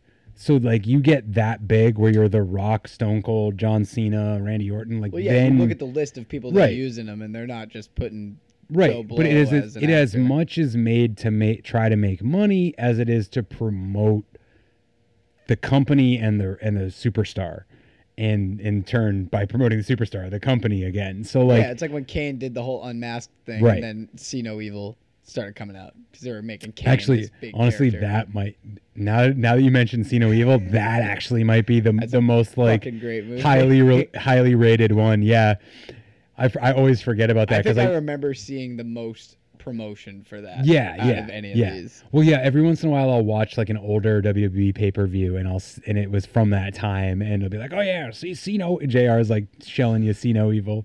I mean, they definitely, I think, are trying to, like, you know, WWE and WWF and Vince McMahon in general have always been big about like diversifying what they do and getting their fingers into as many places as possible. So like, even back in the day, like, Vince saw it as a good thing that Roddy Piper would go do the They Live movie, because that means a million people who have never fucking heard of Roddy Piper are going to hear about Roddy Piper, and they're going to follow that Figure out trail who he is, where back he's to from. WWF. Yep. Yeah. And they'll be like, well, hey, why don't I check out WWF? I like this guy. He was good in this movie. So like, I think that that's part of then creating their own studios, making their own movies, is they figure like some random person's going to be like, oh, I've heard of John Cena. I like fucking action movies. Click, I turn this on. Imagine if you found out about John Cena from 12 Rounds. Wouldn't that be amazing? I want to meet that guy. I can't imagine there's anyone, but like there's gotta be, right? But I definitely feel like There's got to be someone. Yeah, but I definitely feel like for the most part, it's, you know, most people already know even if they don't know anything about wrestling or don't watch it, the person becomes so big that it's like, just like Hulk Hogan, like everybody knows who he is. You might not even watch wrestling, but you know who Hulk Hogan is. You've seen him somewhere, a movie, a commercial, whatever it is. And like even more so nowadays, because like obviously The Rock getting famous, the fact that whole Attitude Era was so fucking big. And like I always hate how it's called the Attitude Era, because that's unfair to WCW. It's really should be called the Golden Age of wrestling. Everybody wants, you know, obviously the old days are the golden age, but really the most important time and most popular and most lucrative profit-wise time in wrestling was when WCW and WWF were the two biggest companies, and they were trying to kill each other. Basically the Attitude Era, late 80s into the 2000s, like, and it was the most memorable, right? For sure. And that's mainly because it was so big with people. Legitimately, it was mainstream, and that's the only time I really feel like it's been mainstream. Like now, it is mainstream because of that. Yep. But it's not the same. Like everybody knew who The Rock was. Everybody knew who Stone Cold was, even if they'd never watched a single fucking show, because those it was were everywhere. must-watch television. Right, exactly. It was so big. So I think that, like, you know, it was, if they had been able to be coming out with movies at that time, if they had capitalized on that, it would have hurt them, and you wouldn't have seen WWF become the company it became. But at the same time, like, that's mainly because they were focusing on the wrestling, because they had to beat the other guys. Right. And so like it's just they're never gonna ever come back and be able to recapture that. It was like fire in a bottle or whatever, you know. Exactly. It's just the lucky strike right there. Yep. So, but I mean, I liked this movie. I've now seen it twice because we watched it. I watched it myself, and then we watched it today. I really enjoy this movie, but that's because I really enjoy Die Hard 3. Yeah, I figured you'd like it. Well, like, if nothing else, for that bit of it, the action-y predictability bits. My like takeaway line that I would say is that, like, it feels like a mixture of both Speed and Die Hard with a Vengeance, obviously. And the script is kind of jumbled, and there's a lot of cliches. But the action scenes are fantastic. And if you're not charmed by John Cena, you don't have a fucking heart. I'm Yeah, sorry. he's The guy's super just charming charming. guy. He gets me. And I think He has one nice voice crack in the movie Right, when he's yeah. like getting real emotional. Yep. He just storms off, his voice cracks, and you're like, oh, I feel for this guy. Right. And I don't know, he knows how to like be a little bit down to earth, or at least feels like he's down to earth. I also will say, like, big shout out. I'm from Newburyport, Massachusetts. Oh. John Cena's from West Newbury. So I grew up in the same area as Big John. John. Yeah, Big Match John. And he's honestly one of my favorite wrestlers, but not because of like his wrestling. I think it's because of everything he is. He seems like a legitimately good person, and all his like work with Make-A-Wish and stuff. Like, he seems like he actually wants to he wants to give back and take care of people, and not just like give lip service to it. Right. But I really would hope that he'd turn heel, and it looks like he'll never actually turn heel, so that's sad. Yeah. But anyway, I enjoyed this movie, and I think that's about all I have to say about it, honestly. Other than that, got lines, Other than got the scenes, awards, got yeah. stuff. So why don't we just jump straight? This cabinet minister, does he always travel on the wrong side of the border? Apparently they strayed off course, and we're fairly certain they're in guerrilla hands. So why don't you use the regular army? What do you need us for? Because some damn fool accused you of being the best. Dylan! You son of a bitch! The feeling is definitely there. It's a new morning in America. Fresh, vital. The old cynicism is gone. They give you two things when you're a cop, a gun and a badge. Can't find my badge. It's on the thingy. You safe, okay? We have faith in our leaders. We're optimistic. They say we're still in too far and they can't risk coming in after us. Your assets, Dylan. Expendable assets. As to what becomes of it all, it really boils down to our ability to accept. Is this Officer Fisher, the New Orleans Police Department? Yeah. How you been? We don't need pessimism. There are no limits. This stuff will make you a goddamn sexual tyrannosaurus. Just like me. It figures it would be something like this. Our nation, our ideal of vision. There's something out there waiting for us. And it ain't no man. If you are still standing after all 12 rounds, you have won her back. I'm gonna hunt you down and I'm gonna kill you. We're all gonna die.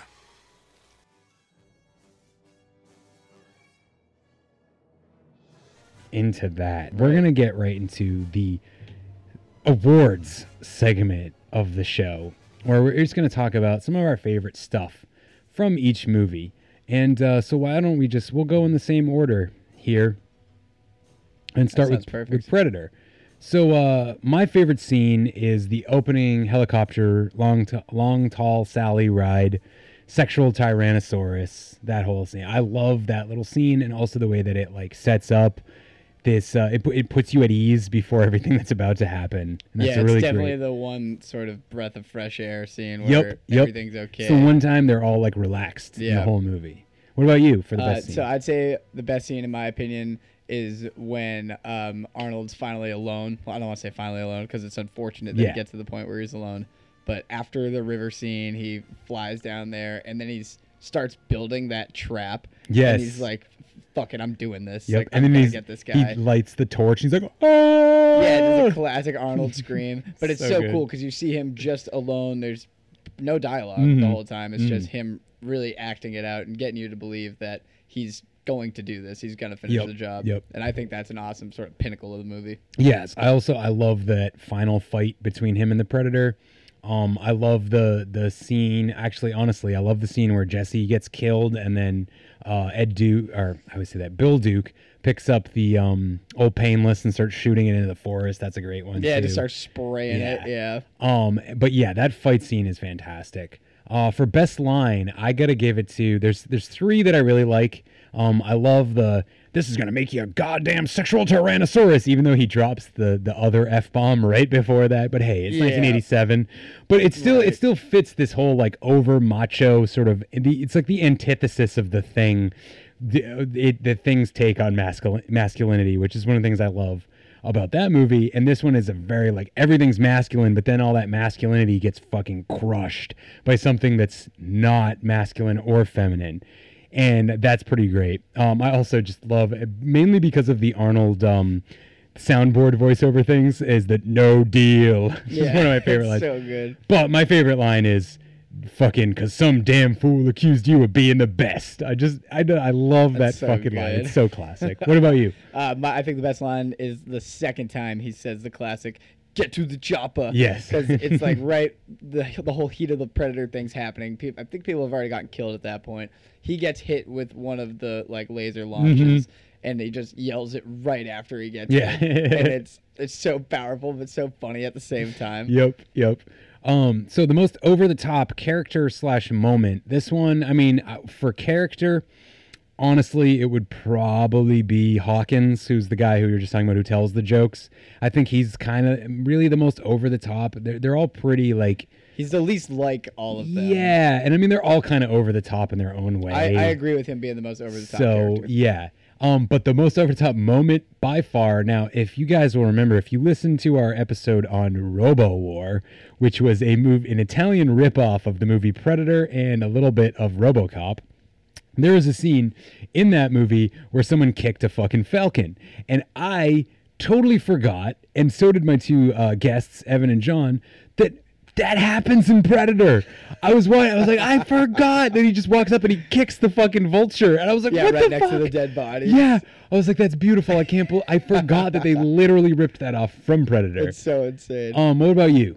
So like I said, I agree with you about the character. I think that Hawkins is definitely... He's other than what's his name, Poncho. He's the other guy. Poncho, So yeah. other than Poncho, but Poncho's got the sort of smarts that make him fit into that Yeah, category. yeah. Hawkins just seems sort of like He's the the jester. He's of the group. radar. If you've ever Yeah. seen MASH, he's radar Right, of the group. exactly, exactly. He even has glasses. Yeah, exactly. He looks the part. So I think he's definitely the most over the top character.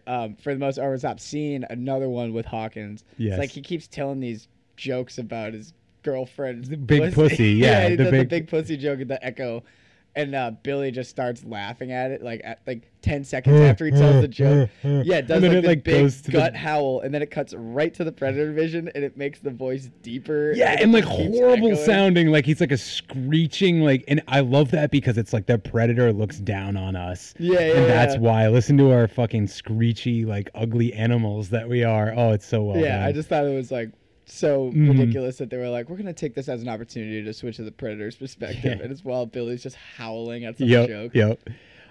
Best shot. I actually wrote something here, but I'm gonna change it because I think actually the best shot of the whole movie is Arnold screaming, holding the torch, and the way that cut happens. It's like a close cut, and then it like moves back to a further back cut, and it's something you see in stuff all the time. It's so overused. I mean, I'm sure Predator isn't even the one who like created it, obviously, but it looks great. And Arnold just like big muscly guy with the torch. It just looks so fucking cool. I think it's the best like single shot.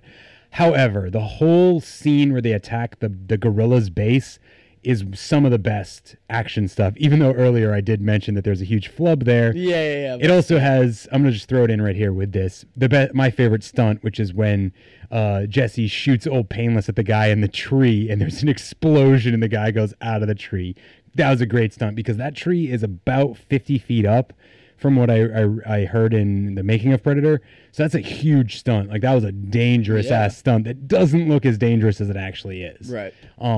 At first. So what about you, man? So I'll combine those two again as well. Yeah. So for the shot, I originally wrote the helicopter ride just because I really love shots like that of the two helicopters sort of parallel to each other going through a big No, that is a valley really good shot and too. cutting between the inside, like the total pitch black inside where they're sort of figuring out their emotions amongst Mhm. themselves, and like the body's like got a huge lip in. And, Oh, like, yeah. people are sitting there just kind of focusing. Everybody's doing their own different thing. I really like that one. And then the Dylan, you son of a bitch scene. That's it's a classic. That interlocking hands is Yep. one of the coolest Yep. things. I only didn't pick that for my favorite scene because I picked that part for my favorite. I mean, literally, it's not just the some damn fool line. It's like that whole the whole moment. interaction. Yeah. Like, what is the son of a bitch pushing too many pencils? Yeah. The CIA got you pushing so many pencils. Yeah, it's amazing. But it also, like, it's such a representation of, like, we were talking about earlier, the whole masculinity thing, the whole, like, the way that all these guys were all pumped up and this stuff. Like, it's literally happening in the story of the movie as well as being, like, the background of the movie. And I love that. And for stunt, I have I was torn between two. Because I don't really know how they did the Poncho getting hit by the swinging log. The log. I read that earlier. His like, ribs. Yep. But I really liked that one. I thought that was entertaining. It's a good stunt. Yeah. Yeah, and it was cool too because it totally blindsided me. I've obviously seen the movie before, but every time I see that scene, it just happens so fast out of nowhere. And now you have this whole new part of the story where Poncho has to basically be dragged around. And I think what I love about that is because you assume, even when you've already seen it, that like it tricks you into assuming that the predator is gonna like jump on him or something. Right. And the fact that it's like their own, it's like a trap. Like the predator is like literally showing them that like I'm smarter than you could ever imagine. And I think that's also something that's being told to the audience because this is an audience that thinks of this creature more like the xenomorph. Right. Intelligent, but still an animal. Less intelligent than a human.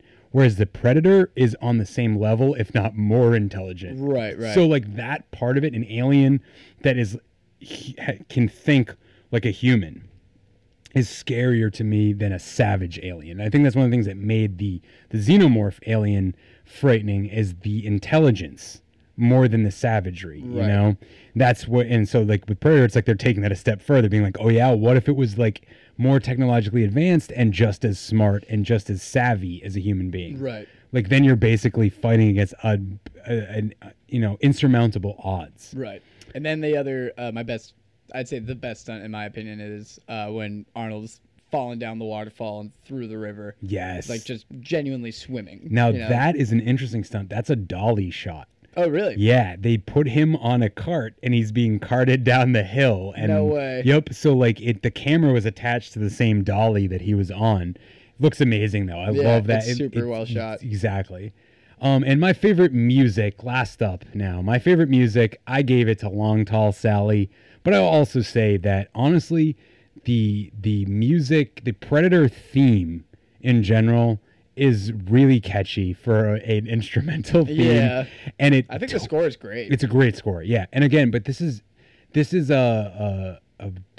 are directors who know their scores. I feel like McTiernan and Carpenter always have a great score in their movies. This one though really reminds me of Die Hard, and that's another thing I always say about Die Hard. Die Hard 1 has one of the best scores out of any movie. Because it totally, it more than almost any other film I've ever seen, it talks to you, the listener, without you realizing it. It tells you the whole story of everything that's going on, and it follows your feelings with what's on screen. So, like, there's always, like, a cheerful sound when you're supposed to be smiling. Right. You know what I mean? And there's a lot of that. Yeah, they line up the emotions really well. Right. This movie does that, too. But this movie is more about creating fear and a sense of being trapped. Right. And the music does that there aren't many perfectly. like major key right, songs right. in the score in this really one. And really it's like we were saying earlier about the Long Tall. That's why I kind of go with Long Tall Sally, because that sets up a totally different film to you, where these guys are going to be like, kick open the door, gung-ho, kick ass, we're out of there. And then they're not expecting to get slaughtered one by one by a superior, and neither is the audience in 1987 expecting that. You don't know what's going to happen. Right. It's similar to another film that I would say is very similar is Aliens. Yeah. Honestly, it's kind of the same thing that happens in Aliens, where they're like, we're going to kick ass. Oh, wait, a whole bunch of us are dead now. We definitely can't do this. So to say my best song from it, it correlates pretty much directly with what we were just talking about the score. Yep. Really carrying with the emotions of it. And it's the song that plays during the one I picked for the best scene when he's building the trap. Yeah. It's really nice. Basically, honestly, I feel like the whole end of the score is really good, because I specifically, when I was watching it, I grabbed the audio for the end, like the credit music, because it's really good. It's really powerful. And it's the kind of stuff that, like, when a director correctly matches the ending credit song with how you should be feeling at the end of the movie, But when it's a score, not like a popular music song, I think that's even more important. And like the that whole ending section of music is fantastic. He did the same thing in Die Hard. The guy, McTiernan, knew how to make action movies front to back, and music is a huge part of it. Totally. And so yeah, I totally agree. I saw Building a Trap, and I was like, yes, I know exactly what you're talking about. It's good stuff.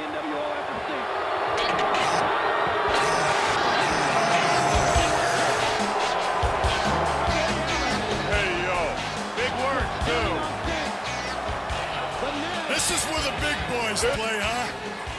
Look at the adjective, play. We ain't here to play. Look at the adjective.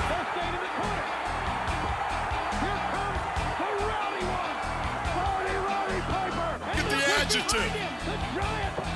Play. You know, they say all men are created equal, but you look at me and you look at Small Joe, and you can see that statement is not true. See, normally if you go one-on-one with another wrestler, you got a 50-50 chance of winning. But I'm a genetic freak, and I'm not normal. So you got a 25% at best at beating me. And then you add Kurt Angle to the mix, your chances of winning drastically go down. See, the three-way at sacrifice, you got a 33 and a third chance of winning. But I got a 66 and two-thirds chance of winning, because Kurt Angle knows he can't beat me, and he's not even gonna try. Oh no. This really scares me, Tony. As you can see, when Big Papa Pump comes to town, all my hooches come around. But it's just a damn shame that we had to leave LA and come to this cesspool called Tulsa. But last night when I was kicking it in the booty-o, proving that I was the daddy, that I was the king of the night. But I'm not one to brag. My day's done. Kim, why don't you tell me what it's like to be with the Purple Warrior? The what? Papa Pump, you're not just any man between the sheets, honey. Kim, why don't you tell him what he's really like? Oh, that's right. Big Papa Pump's not, and he's our Superman. You're damn straight. So this goes to all my freaks out there. Big Papa Pump is your hookup. Holler if you hear me. He's right about Tulsa, Tony. You know what you get when you spell Tulsa backwards, don't you? I'm done. No, I don't. Think about it. Okay. Open and so were your ears. You heard the challenge in the back when Sid Vicious was out earlier. Well, you know, first things first, Mean Gene, and I guess you could say that Hollywood Mania is running wild, brother. Oh, yeah.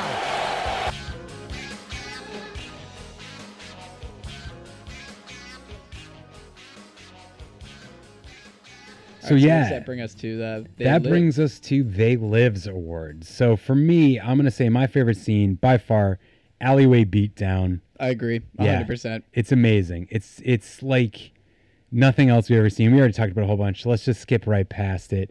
My favorite line is, "Life's a bitch, and she's back in heat," with his Canadian accent. It's every time I chuckle at it. It's like, to this day, I chuckled at it the last time I watched it, even though I've watched this movie like 500 times. I still laugh at that line. It's just so over the top. Right. Mine's probably, it's a tie between when he first starts going on this rampage and puts the glasses on. Yeah. That's when put on the glasses. Yeah, he just starts getting all these crazy lines out as the bubblegum one comes. Yep. Really liked, there's this lady in like the store that he's in, and he looks over at her. Yeah, and he she's just an goes, alien. "You look like your head fell in cheese dip in 1957. Yeah. You're not bad. I put these glasses on, and I look at you, real fucking ugly." Real fucking ugly. So good. That was great. Yeah, stuff. that, and you also put up there the golden rule. That line. I mean, it's such a cliche the line. Golden rule. He who has the gold makes the rules. It's his I felt like that tied delivery. into the message of it though Yeah. too. Like that weird. If you're looking at the aliens figuratively, I feel like that line really ties in with what the movie's trying to convey to you. A lot of it too is Roddy's delivery. he really, like I said earlier, man, the guy knew how to cut a promo, so he knew how to deliver a line. Yeah. And like that's again why I think The Rock is such a great actor. He was so good at giving promos. So when he reads a line, he knows how he should say it. Right, There's exactly. Hulk Hogan didn't know how to do that. No, not at all. necessarily, unless he was just yelling at someone. Yeah. So same thing with Right, like Stone Cold right. in The Condemned. You know, and I Mhm, love Stone Cold, and he mhm. can definitely sell a speech. but Exactly, he had a very, exactly. It's very nuance. specific sound. With Yeah, yeah, and it's nuance that a lot of wrestlers just don't have. Right. You know, for me, the most over the top character I'll start with was George Buckflower, and he's the guy who's like, oh, let's turn this TV off, and then later on he's joined up with the bad guys and shit, and he like takes him on a tour of the building. There's not a lot, like, I mean, everything's kind of over the top in this movie, but like he kind of like stands out as like the funniest character, the one I like laugh the most at his scenes, and the most over the top moment is probably actually honestly the scene you were just saying. The whole time when he first gets the glasses, but that whole like section of it is pretty it's crazy. Like a 5-minute span where Right. it's just like, "Bah!" Yeah, exactly, Putting them on and taking them But off. honestly, when he gets to the grocery store, that point in the grocery store with the "you real fucking," that whole part is maybe the most over the top moment. Oh, way over. Or honestly, when he goes into the bank and just starts shooting Oh, it people, just starts mowing yeah. people down The- with the- no consequence. at Yeah, all. it's like he's like, oh, I just found out everything's fake. I'm a revolutionary now. I'm gonna just go shoot up a bank. It was very strange. Yeah, it's really straight to Yeah. the point right there, I guess. I'd say that my favorite. I guess I didn't really have an over the top character. Like I see what you're saying about George Buck, but I feel like there just wasn't enough of him in it for me Or to like. I really feel like feel that the whole, honestly, the way I would put it is that the whole cast is kind of at the same level of over the top. Right, yeah. So it's hard to like a pick little- one that's like the most over the top. Exactly, you know? exactly. It's more the moments. Right. Yeah. And so for my scene that I had or over the top like moment, Yeah. it was like the first time that night when the police rushed like the Yes. homeless camp or Yep. whatever, because it's you don't really know what's happening in the movie. You just see that weird television interruption, and then Roddy figures out like, oh, there's something going on in that Yeah, building, and then all of a cops sudden show like up, yep. 20 cruisers, the SWAT The team, they start running bulldozers. stuff over with a bulldozer. Yep. It's like, whoa, Yes, what's honestly, going on? I put that in for my best shot / cuts Oh, of the nice. film. The whole nighttime raid, all the way through when Roddy walks away and he sees like the priest and the other guys that he knows who are, you know, working in the church. He sees them getting arrested and beat up, and he just walks past. Because not only do I love like the way that whole thing was shot, but I also think it's super important for establishing what kind of hero Roddy Piper's character is, which we should mention. His name is Nada. It's never said in the movie. Yep. It's said in the credits, which means nothing in Spanish. So he's just like one of my no one. favorite movies, Dead Man. He's named nobody. He's Yeah. named nothing.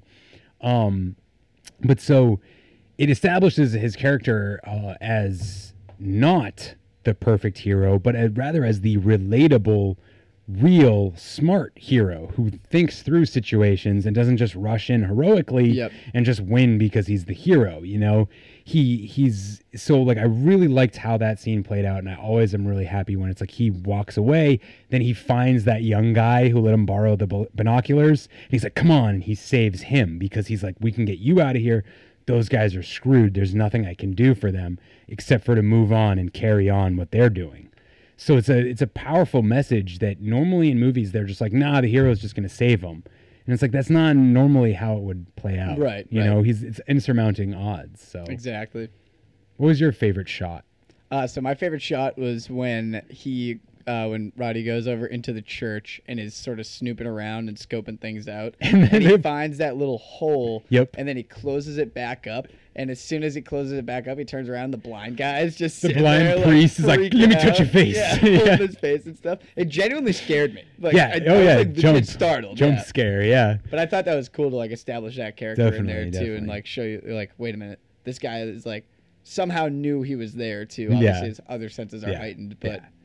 My you favorite. first, I feel like sorry to interrupt you. No, that's but okay. that's like, Go ahead. I feel like that's one of the first times too that you notice like Roddy's getting into some shit. Like, you don't really Yeah. know what's going on as the viewer. But then that happens, and as soon as he's done snooping, someone's there to Yep. confront him about Yep. it. I feel like you realize he's about to unearth something pretty Yeah, serious. exactly. My favorite stunt, I'm just going to go, really, it's the whole alley beatdown scene again, but really it's, in particular, Keith David taking a backdrop, which we've mentioned a couple times, Yeah, on the it's so sick. concrete.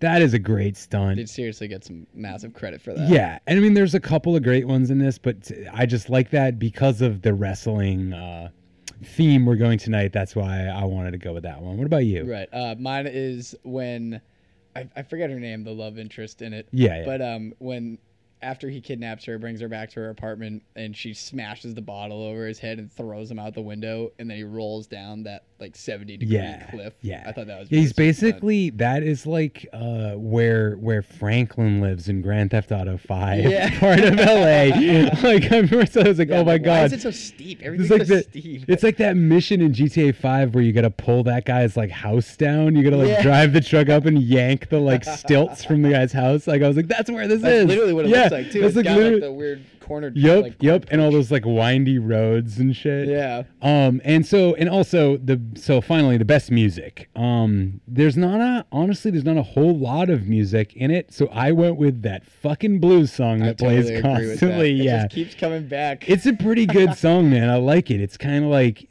I don't know. I mean, it'll be playing in the background when I'm talking right now. I know when I Yeah. edit this, but like, it's cool. It's cool. It's wicked 80s. Yeah, Borderline reminds me of like that Twin Peaks theme song. Yeah, It's a sort of, little like, bit. stripped down. Look, I felt like it would be in like a mystery video game. So like Yeah. Twin Peaks is pretty close. Yeah. Like it's cool. It's really 80s, but it fits also sort of like the feel of it. Like it's kind of like suspenseful Yep. and bluesy at the same time. I Right. don't know. I really enjoy it. Whenever I hear it, like it brings me right to this movie. So, and now we're gonna round this up with our 12th round. 12 rounds. So let's just jump right into it. Best scene for me, I really like the scene where they're on the bus. And it's the first time that John Cena and Aidan Gillen are on screen together since their first encounter.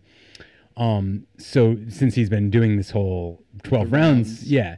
And they've got the snipers set up, so Cena has to essentially save this guy that he really would love to see his head get blown off's life, because if he kills, there's a good chance his wife's going to die.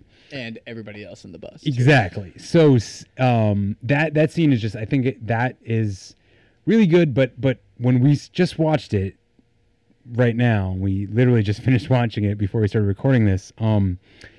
This fight scene in the helicopter that ends, the penultimate, is really fucking good. And I think that's actually my vote. Yeah. That is such a well done scene. That probably has my favorite over the top moment in it too. But we'll get to that. All right. I think my favorite scene was, I think it might be in the third or fourth round. He steals the fire. He doesn't steal it, but he takes the fire truck and he's using it so he can get to his next location to basically get to the fifth round or the sixth round. And he's just leveling the town. He hits like 15 cars. Just like causes, and like he'll like swerve and then it'll show the cars got into an accident because he swerved. It just totally destroys the city. For all the destruction that all these movies that happen in all these movies, by far, John Cena wins by like a couple $1 million on the amount of damage he caused monetarily. Starting in like the first 15 minutes of the movie. Because honestly, it's funny that you mentioned that, because that was the first time that thought like jokingly went around, like, I wonder how much money like in damage John Cena caused, and that's not even close to what he does later on. So like, of course, you know, that's even before the whole trolley crash scene and all that shit. So like, it gets even worse. But yes, that scene where he's just driving through cars and smashing through everything, it was like, wow. It was well done. I think the best line in the movie, I've told you this a couple times, but I just love how he says, when they're on that same bus scene I was mentioning earlier, what's stopping me from reaching over there and kicking your ass? Mainly because he says reaching and then kicking, which is like, wouldn't you say beat the shit out of or something? Yeah, But- like something. Implying your foot. Exactly. I think the best line is in the. I think it's like the second round when there's like the weird pattern that turns out to be like latitude. Yeah, yeah, yeah. longitude spray painted on the garage, and they got to figure it out. And then John Cena figures it out. Yeah, and they're Brian J. White's like, "Who's latitude, that? How'd you do longitude, that?" Latitude, longitude. He run into the cop car, goes, 8th grade geography, brother. Let's go. Yeah, that's a great line. Like, that's hilarious. I'm so glad you picked that because I pointed it out when we just watched it. I was like, I love that I line. fucking love it, man. Most over-the-top character by far is Aidan Gillen as whatever his name was. He is Miles. He is so over the top in this movie. He was like, "Oh, this is a crazy villain. This is literally fucking. I'm gonna be Jeremy Irons in Die Hard with a Vengeance. I'm doing it." But the most over the top moment to me, though there was a couple, I love how at the very beginning they're like, the FBI is like tracking him. And he just walks up to these random two guys playing chess, and he tells one of the guys, like, no, you don't want to do that because this, and this. He plays chess by, like, sight. He literally is like a chess Yeah, genius. just reading the numbers of the And, dude, the first time I saw it, I literally burst out laughing. I was like, what? What is he doing? He's getting like, chased. They're like, wait. And he starts doing that. I think it's like, and I think it's supposed to, like, insinuate that, like, he's so smart. Like, he knows they're chasing him, and he's, like, fucking with them. It's so weird. And they make him out to be so smart because he knows Right. chess. He's and because literally, intelligent I feel like man. he's already double crossing the FBI. Right. Like that whole opening scene is a double cross. Yeah. So like, I assume that he's doing that for them because he knows they're listening. Oh, yeah. exactly. He knows they're listening the whole time. Yeah. He's easily my most over the top character. He's I don't he's think gotta be. there's no comparison. There's nothing close to it. And it's funny thinking about him in other roles. In this role, I just kind of like a couple times I'm like, oh, this is literally Littlefinger. Just being a little snaky douche. We mentioned it too because he has the hair from the same character he played in The Dark Knight, and every once in a while, even though he's Irish, he like reverts to like this weird like American accent. Yeah, it's that no consistency. Right, and it reminds me of that particular character from The Dark Knight, the CIA agent, who has become like super famous in memes somehow. yeah. And it's one of those weird things, but the Fucking internet. internet's a weird place. Yeah. For over the top moment in the movie, I think is at the beginning. It's like the first round when John Cena's house gets exploded. Yes, and the plumber. Yeah, I just think it's the most over top moment because they just totally kill the plumber that was in Yeah, there. and for I no love how he reason. says he's like, "Oh, round one, I take the Paul or whatever, Yeah, Dave it's the like, plumber." dude, this poor fucking guy. Yeah, round one was the plumber. What? So you killed my plumber? Like, how dare you? My best shot / cut, I really liked when John Cena rappels down the side of a building, just like in Die Hard. And apparently John was scared out of his mind doing that. That was really? the only, even though he was harnessed, that was the only action scene in the movie that he was like, I was actually scared. But yeah, that whole scene is really cool. I love. I mean, it's so Die Hard 3. Yeah, even has like a classic. yeah, like, because action-y movie Die Hard. thing. We were kind of talking about it again. I don't remember it exactly, but I know there's a scene where where John McClane has to like go up a ladder truck or something. There's this fire truck thing in the movie, and it was really similar to that. And then of course you have him like jumping off of a building and rappelling down, which is very similar to the first Die Hard movie, but like. It's a really good set piece, so like I really don't feel like it's like you could say that about so many action movies that have similar scenes. Like, okay, they have a rappelling falling scene in Rush Hour. Does that mean that every scene that does that is ripping off Rush Hour? No, you know? Yeah, I mean that's such a But I think bland thing. I think it's more that just the whole movie being so based down and related to Die Hard 3 that it's just like another moment. But it's well done. It's well shot, so I liked it. I think my favorite shot in it was at the very beginning when John Cena is running down to stop the car from getting away that you find out has... Well, you actually already know it at that point that Miles is in the trunk of it. Yep. And it's escaping, and he's just running on foot for all this fucking time trying to chase him down. And then to stop him, he pulls some guy's boat out. And it's actually a really badass scene where the car is it's like racing for time. He pulls out this boat, and then the stunt part of it would be...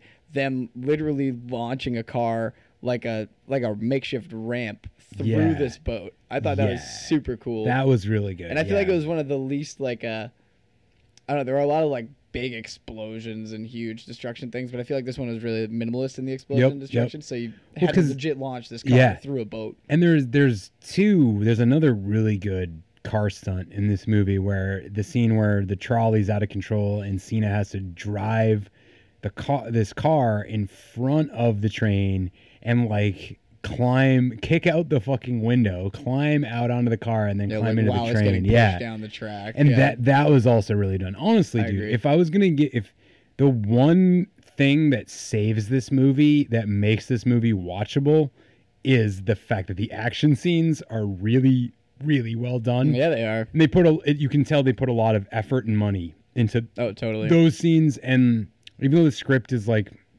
only okay, with that stuff working makes it an enjoyable film. Like I like watching it. It wasn't one of those films that I was like, oh, I'm gonna have to watch this again. Right. Every once in a while you get those where you're like, even if you enjoyed it, you're like, I don't want to have to watch it again. Yeah, exactly. This movie, I was like, I could watch this again. It was fine. It was fun. It was actiony enough. And it was enjoyable, easily digestible. Exactly. And to get right into it, the best music for this, I mean, there's not a whole bunch of music. There is a Rise Against song, and there is a song by some like Finnish new metal band. The score by Trevor Rabin, who was he was Yes's guitarist in the 80s. He's actually currently John Anderson's guitarist. Yes, too. there He's you go. touring with him right yeah, he's now. good friends with John Anderson. I think that's how he got into Yes. But yes, he is the guitar player on Owner of a Lonely Heart. It's a pretty good score. It's very similar, honestly, to movies like Die Hard and stuff. It uses like an orchestral, very like frantic sort of score that fits movies like this. I haven't looked too much into it, but I've been told that he has a pretty interesting repertoire of movies that he's scored. Interesting. Yeah, so I'm gonna want to. I didn't really look into it either, but yeah, because apparently this is not like an odd thing that he's scoring. Right, a movie, right. I guess. This is like his thing now. Yeah. Interesting. Yeah, because I mean, I gotta say if I'm really gonna pick a favorite music, I would pick this one song that we've watched it twice and we didn't see it either time. But according to IMDb and everything I've read, Mark Sexual Chocolate Henry's WWE Attitude Era theme music, Sexual, by Jim Johnston, is in this movie. Which gets my vote for best music. Yeah, just same there. here. By far, because it's fantastic. It'll be playing in the background right now. Hell yeah. You'll know exactly what I'm talking about. But yeah, so that is 12 rounds. And now we're getting to the very meat of it, the verdict time. All right, here we go. It's time to make a decision. Dylan, I'm going to start with you. Okay, here we go. Rate these movies. All Give right, me so these movies. Going third to first. Yes. I picked it, but I got to put 12 rounds third, just because the competition that's up against is real tough. It's real tough. Second place, Predator. Ooh. It's a classic. It's such a good movie, but I'd never seen They Live before, and I'm so happy I bought it. I'm gonna watch the shit out of that movie. It is so good. The message behind it is cool, and it's so unique and different for something out of that time. That's my vote for the best movie this week. Honestly, I'm like pretty much exactly in the same boat. Obviously 12 rounds is third. Yeah, I mean, sorry, Cena. Well, like honestly, it's rough. It's exactly what you said. It's up against the toughest of tough competition, and it's got a really loose script that could totally use some polishing. Yeah, and it's like Predator and They Live. While there's definitely like influences you could take from older films, like I'm sure when you get into it, there's something that like John Carpenter stole. There's something John McTiernan stole from somebody else. Like that's just how movies go. But the fact that when you watch 12 rounds, if you've seen Die Hard with a Vengeance, you're like, I've already seen this movie, is a major drawback for it. Yep. And the thing I kept talking about it with you, and what I kept thinking when I was watching it, is that like 12 rounds is a movie that is successful despite all that. So like it definitely deserves to be watched. Honestly, out of all the WWE Studios movies I've seen, this is the best one I've seen so far. Including Knucklehead, which was really funny, but like This movie works, and it got me, and I enjoyed it, and like I like it. Yeah. But- I wouldn't say it's an ironic watch. Like, No, it's no. enjoyable. But, however, like I mentioned earlier, They Live and Predator are two of my favorite movies. And I'm going to give it to They Live because I picked it, so I might as well pick my your own movie is film. better. But I already told you this, and I always say this. Predator might be my like third or fourth favorite film of all time. I love that film. But that doesn't necessarily mean that like it's better or that it's more Yeah, that's important. just totally subjective. Yeah, it's subjective, exactly. So like I think that They Live is also important not only because of its message and everything, but also because it's like Predator is based on the strength of Arnold Schwarzenegger as opposed to Jesse the Body Ventura. So Right. if we're talking about the best movies with wrestlers in them, this movie is on the strength of Roddy Piper, and it succeeds. And that, maybe more than anything, is the most important thing about it. It's great as a movie, but like you could almost put anybody in that role and it would still be great. It's the fact that you have someone who is not considered a true actor doing amazingly and showing that anybody can be an actor if they try hard enough, Right. you know? And he definitely brings so much to the movie that like more so than what like you could put someone else in Jesse's role and I wouldn't feel any different about Predator. But you could put someone in Roddy's role and that part of it gets lost. That part that makes it feel like it's a sum of all parts. And everyone's working really hard, a bunch of small-time actors, not a bunch of superstars, whereas Predator is more of a group of like well-known, established actors and people getting together. So I just think They Live is this really important film that like lots of people should see. And I'll pick it for that very reason. Right. I totally agree with You that know? last bit. Yeah. And I think Predator is a movie a lot of people have already seen or already know the story to. Definitely. They Live has a really strong message, and that supersedes everything else this week. So Absolutely. yeah. So that's right, guys. They Live is your winner. That means I win. Yeah. You son of a bitch. You just got to pick better movies. Yeah, I guess. guess. Yeah. I'm really fucking striking out over here. Yeah. So, guys, that's it. We've reached episode 25 of My Movie's Better. And we got something for 26. Yes, we do. We have something for 26. And I guess we're just going to go with it. Shoot from the hip, Kev. Yeah, What are we TV. doing? We're going to do next week, or next time, we will be doing films that are based on television shows, but not like Serenity and Firefly.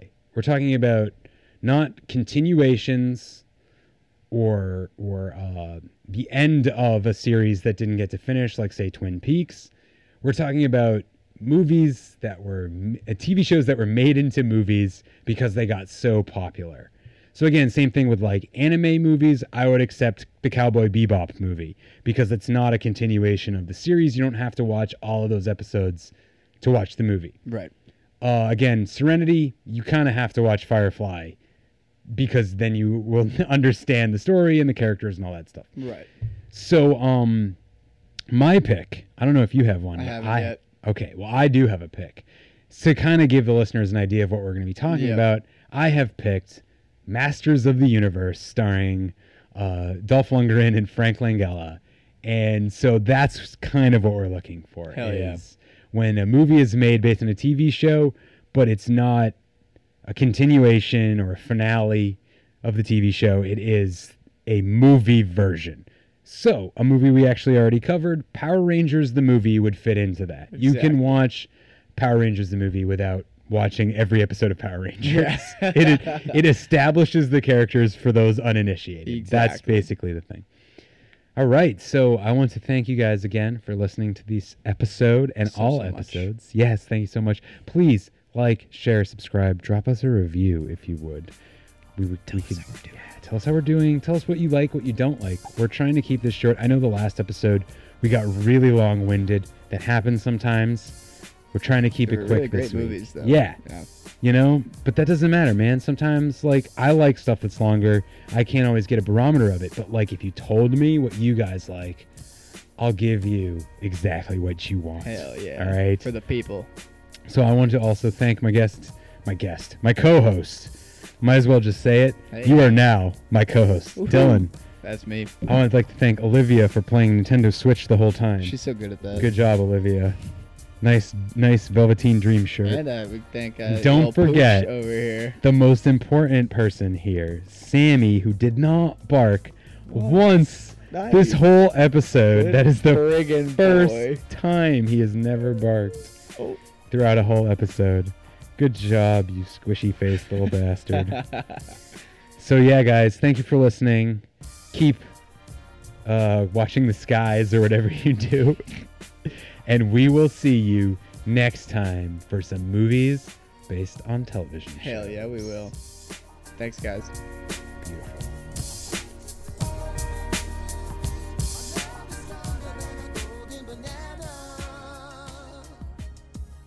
Our love is stronger than a golden banana.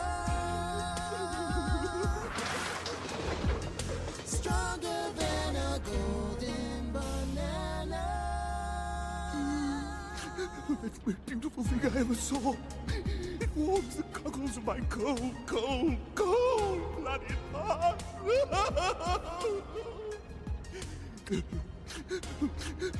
Bye-bye. Bye-bye, you lovebirds. Oh, Clump. Yes, Your Majesty. Cut it out, you lunkhead. Those meddlesome mortals will finally feel some of our pain as we form an